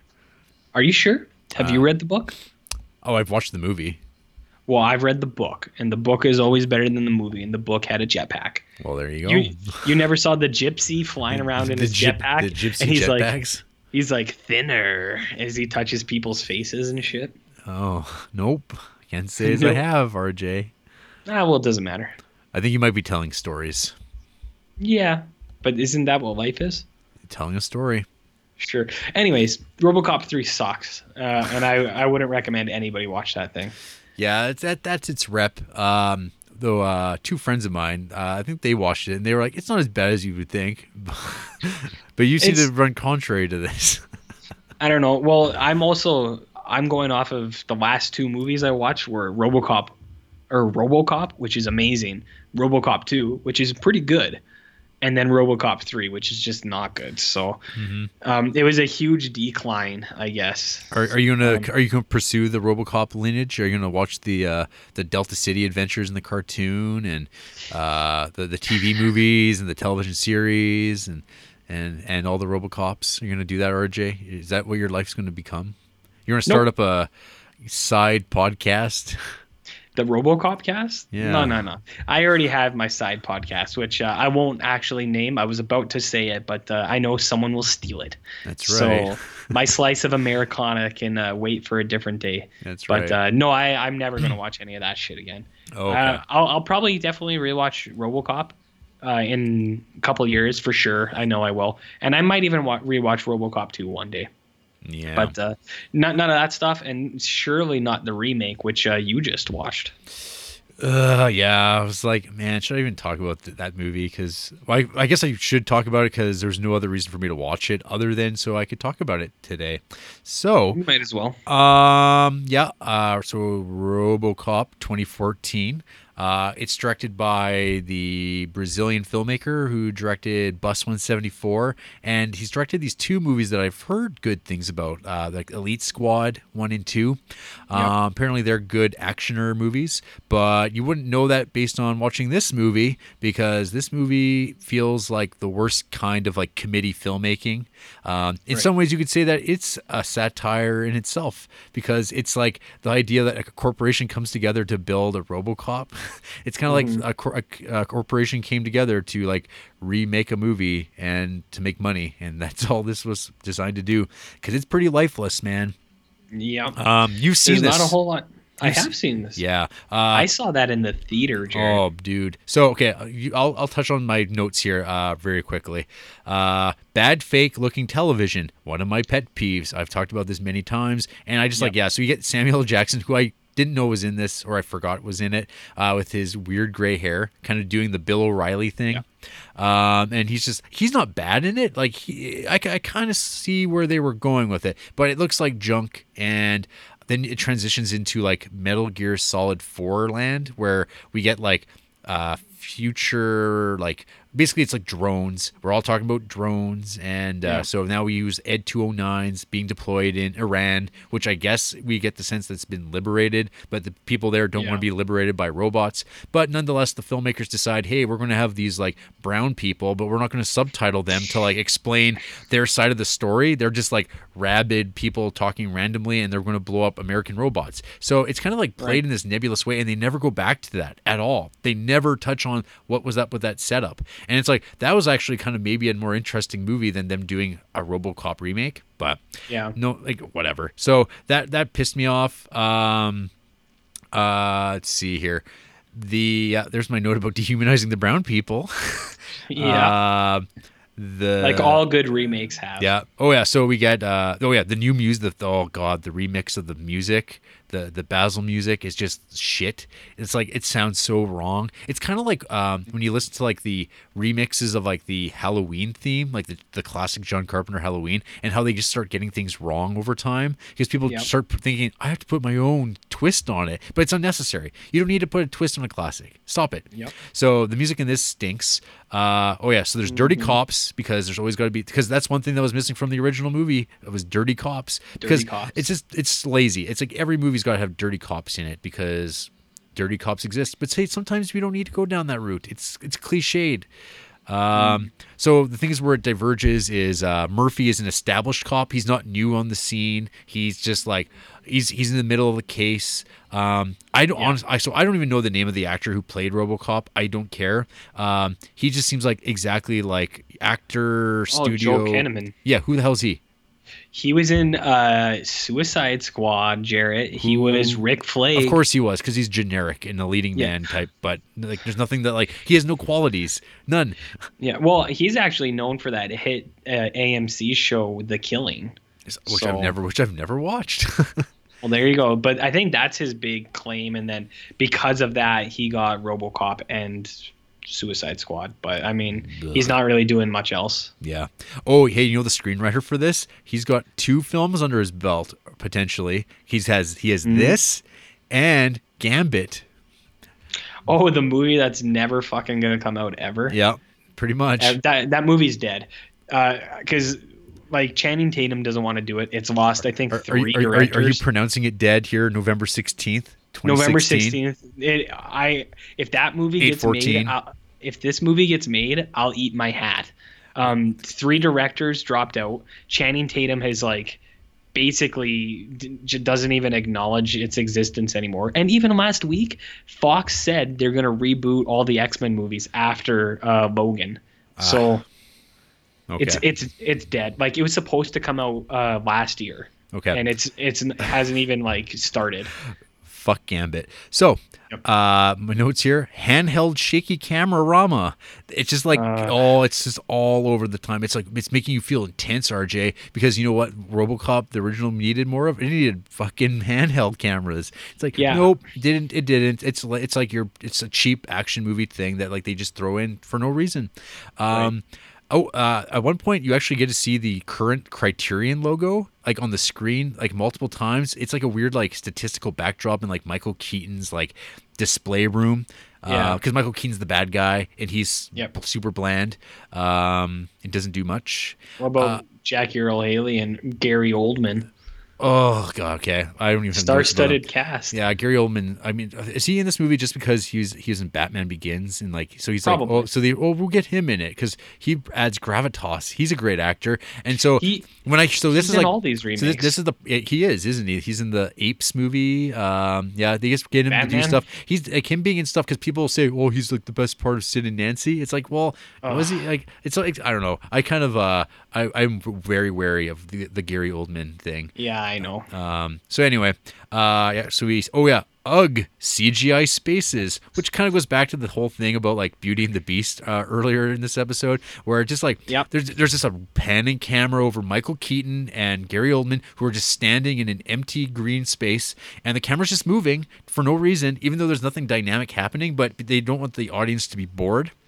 So the camera just moves, and you compare this to like this like empty room with just two people standing in a boardroom. Compare that to in RoboCop, whenever you're in the boardroom, it's packed with people, and there's a bunch of people all like busy because it's actually an active space. And the time that when there's only two characters standing in the room is because it's late at night, not the middle of the day, and you know, it's like, oh, there's a reason why, because now the space is empty because something illegal is happening. Like, it actually has like a purpose, whereas this is just like, this is dramatic, and we have two characters standing in rooms because it's just like TV and other dramatic TV shows. It's again, lazy, uninspired filmmaking. Moving camera for no fucking reason. CGI fire, one of my favorites, because Murphy gets blown up instead of like mowed down horrifically in a memorable way. Dumb. He just gets like killed like offhand. We don't even see like a build up of him like getting the car like. There's no tension. He just walks, and then his car gets blown up. And then then there's a thing where, do you want your husband to be alive and be a RoboCop? And then she's like, okay, I won't see him again. And so then he's just RoboCop. There's no like crazy like montage of like the process. There's no like nothing sinister. There's no flavor. There's no texture like to anything. Like there's nothing to care about. Yeah. It's so bland. And I made a note, the director must be better than this, but who knows? Like, based on this movie, like, it just seems like he had nothing to do with this, and they were making the movie they wanted to make anyway. It's like everything that, like, people criticize the Marvel movies about, but, I mean, at least I could imagine what the Marvel movies look like in my head, off the top of my head, even then they're bland. This movie, though, is just, like, hideously there's nothing, like no one gives a crap about this movie. This is going to be no one's favorite movie, and I checked, there's one fan of this on Letterboxd, and it's like obviously a fake abandoned account that isn't real. So this movie has no fans. Screw you, fucking RoboCop 2014. We better make it black. Another note of just big empty rooms with two people talking. No one has ever asked about the inner workings of RoboCop. So there's this like prolonged little like minute or so where they're explaining the science of RoboCop, like how does he live, how does he get calories, and like I'm like, no one cares. No one cares about that. Like that's nobody cares. It's like what's it's again RJ's world building.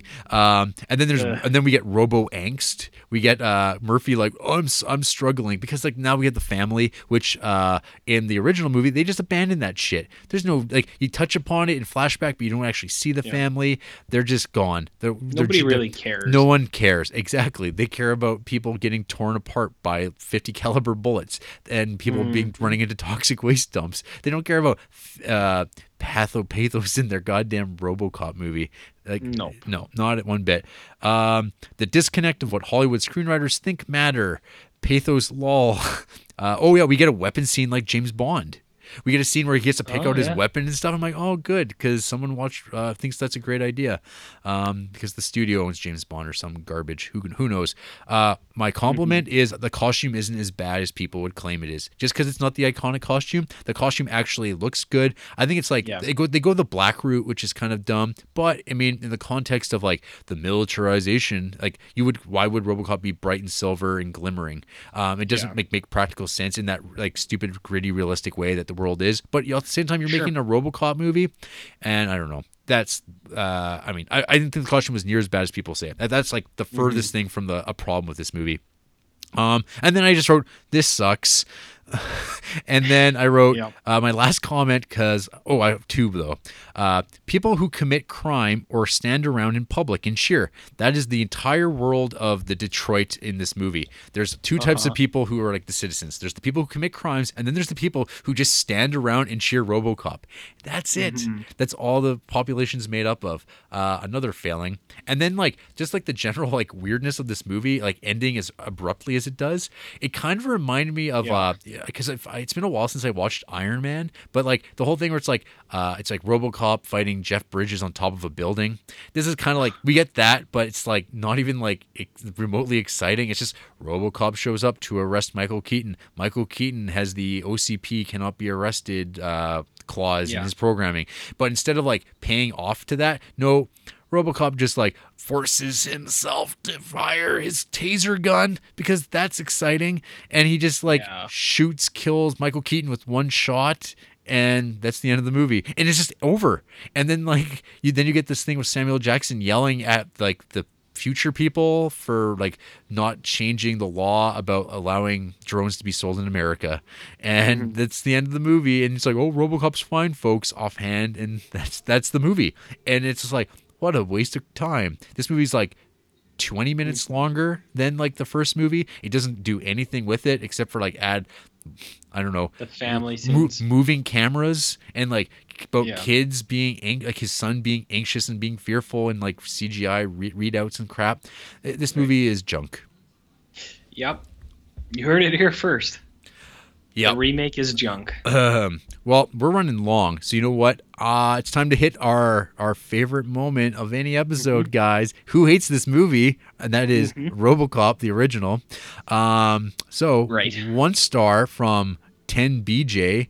I had a RoboCop toy back in the 90s. Parents probably bought it for $1 because it stopped working after a few days. So fuck that toy and fuck this film.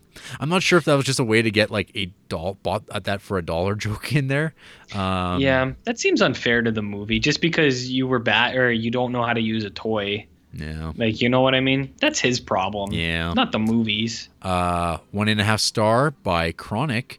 Mostly such trash. Mostly just trash. Oh my god. Mostly I'm going to read what they wrote. Oof. Mostly such trash it's unbearable to watch, in addition to being unintentionally comical. Yet there is some charm to it. The brutality is the most solid part about RoboCop. 1.5 stars by Michelle Bupro. I want to see the upcoming remake for this, so I figured I should watch the original to give me perspective. Can't imagine it being too hard for the new one to top this snore. I did love Kurtwood Smith hamming it up to high hell as the villain, though. 1.5 star by MVD Broke. A classic, but not superb. 1.5 stars. What? Yep. 2 stars by Cactus Matt. Ultra-violent action film is grim to the point of depression. Cheap effects have dated poorly, and most of the characters are woefully unlikable. Cheap effects. It's god damn. RoboCop looks amazing still. He looks amazing. All the practical effects are good. The only thing you could say is cheap is maybe the claymation thing at the end. And I even like that, man. These people are so fucking petty. What do they want? And then 1.5 star here from Evanston Dad. A surprisingly nasty and off-putting action film from 1987. They basically review Okay. An intelligent screenplay would have used this setup to explore some moral questions about man versus machine or nature versus mechanization. At the very least, it would have explored the psyche of Weller's character a bit more, examining the act of killing from the point of view of someone who's neither completely human nor completely mechanical. But this isn't an intelligent film, so it opts instead to wallow in sadistic and graphic violence. By the end of the film, whole scenes are being set up for the sole purpose of seeing people flayed, dismembered, immersed in toxic waste, and killed in other splatter porn variations. It's a film that invites you to enjoy it as a bit of escapism and then makes it difficult to have fun with it. That's bullshit. Grade C-. This guy's talking about an intelligent film. All the shit he just named is like super cliched stuff that gets like dumped into movies. Like, it's like, yeah, man versus machine. Fuck off. Like, go watch Transcendence with Johnny Depp, where his consciousness gets put into fucking satellite dishes. There's your man versus machine, just like ham-fistedly delivered to you. Yeah, I mean, come on. It's like, I think he just doesn't see like what they did at all. He wants like things that are obviously laid out to him, not like subtle in actual intelligent filmmaking. Damn right. Fuck him. Well, yeah, I think that concludes our discussion of RoboCop. Sure does. RoboCop is a good time for all. It's a recommend. And hey, after the break, we're going to talk some more. How does that sound? Yeah, that's what I thought. Yeah. No. I might come back. Fair enough.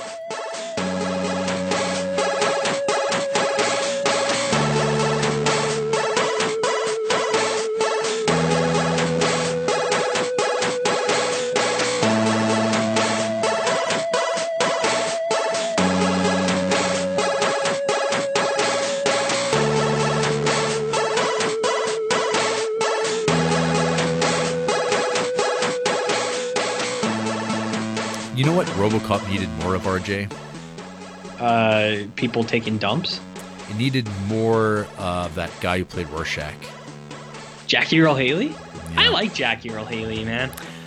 I don't know. I know he got a bad rap because he gets cast in remakes like RoboCop and Nightmare on Elm Street and that porno movie. Like, come on.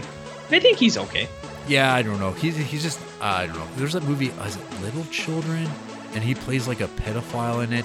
That was the first time I'd ever seen him in anything. And I thought, hey, he's going into Dylan Baker's territory. I mean, what the hell's up with that? Oh. And then he started getting cast in, like, he used to be the creepy guy. I'm like, oh, poor man. I'm glad I'm not like the creepy guy actor. He was in Breaking Away, that cycling movie from the 80s. Oh. So that's one of his roommate Scott's favorite movies. No. Anyways, hey, you know what RoboCop really needed more of? What? Dudes taking hot dumps. I don't know where they would have fit that all in amongst all the action. There's so many fucking scenes for that. Like, just have a scene of RoboCop on the toilet. Just put it in there. We'll wait till RoboCop 2017 comes out. Excellent. Yeah, and then you can see it all. But hey, folks, you can follow us on Twitter at Criterion Creeps. You can email us at criterioncreeps@gmail.com. It's been a while, folks. Come on, share some love. Let us know you're out there. Let's hear from some new people, okay? But we'll hear from the old people too. Yep. We've got a Facebook page. We're on Instagram. We're on Letterboxd. I'm Jared Duncan and he's Barnloaf. SoundCloud, Stitcher, iTunes. Rate, subscribe, listen. Just listen. And hey, if you see people talking about Criterion movies, maybe mention, hey, there's this real sweet podcast by a couple of guys, and they like to talk about RoboCop for 2.5 hours. So check them out. And hot dumps. Yeah. Don't forget that, baby. Hey, and hey, next week we're still staying on this train of watching these movies, and we've got Spine number 24 coming our way, and we're heading back to Japan, RJ, and we're meeting up with our good friend Akira Kurosawa once again. And we're going to be watching his film, High and Low, from 1963. Right on, man. I'm ready. Yes, aren't we all? It's been a while since I watched this movie, and I remember it being really, really good. So I'm hoping that my memory implants aren't tricking me or anything. I've never trusted your opinion, so I'll probably hate this. Well, do you trust my memory implants? On certain days. Okay. Well, folks, that's it. Hope you listen all through. It's a slog, but that's the way we like it, and hopefully you do too. So, till next time. Bye. Oh,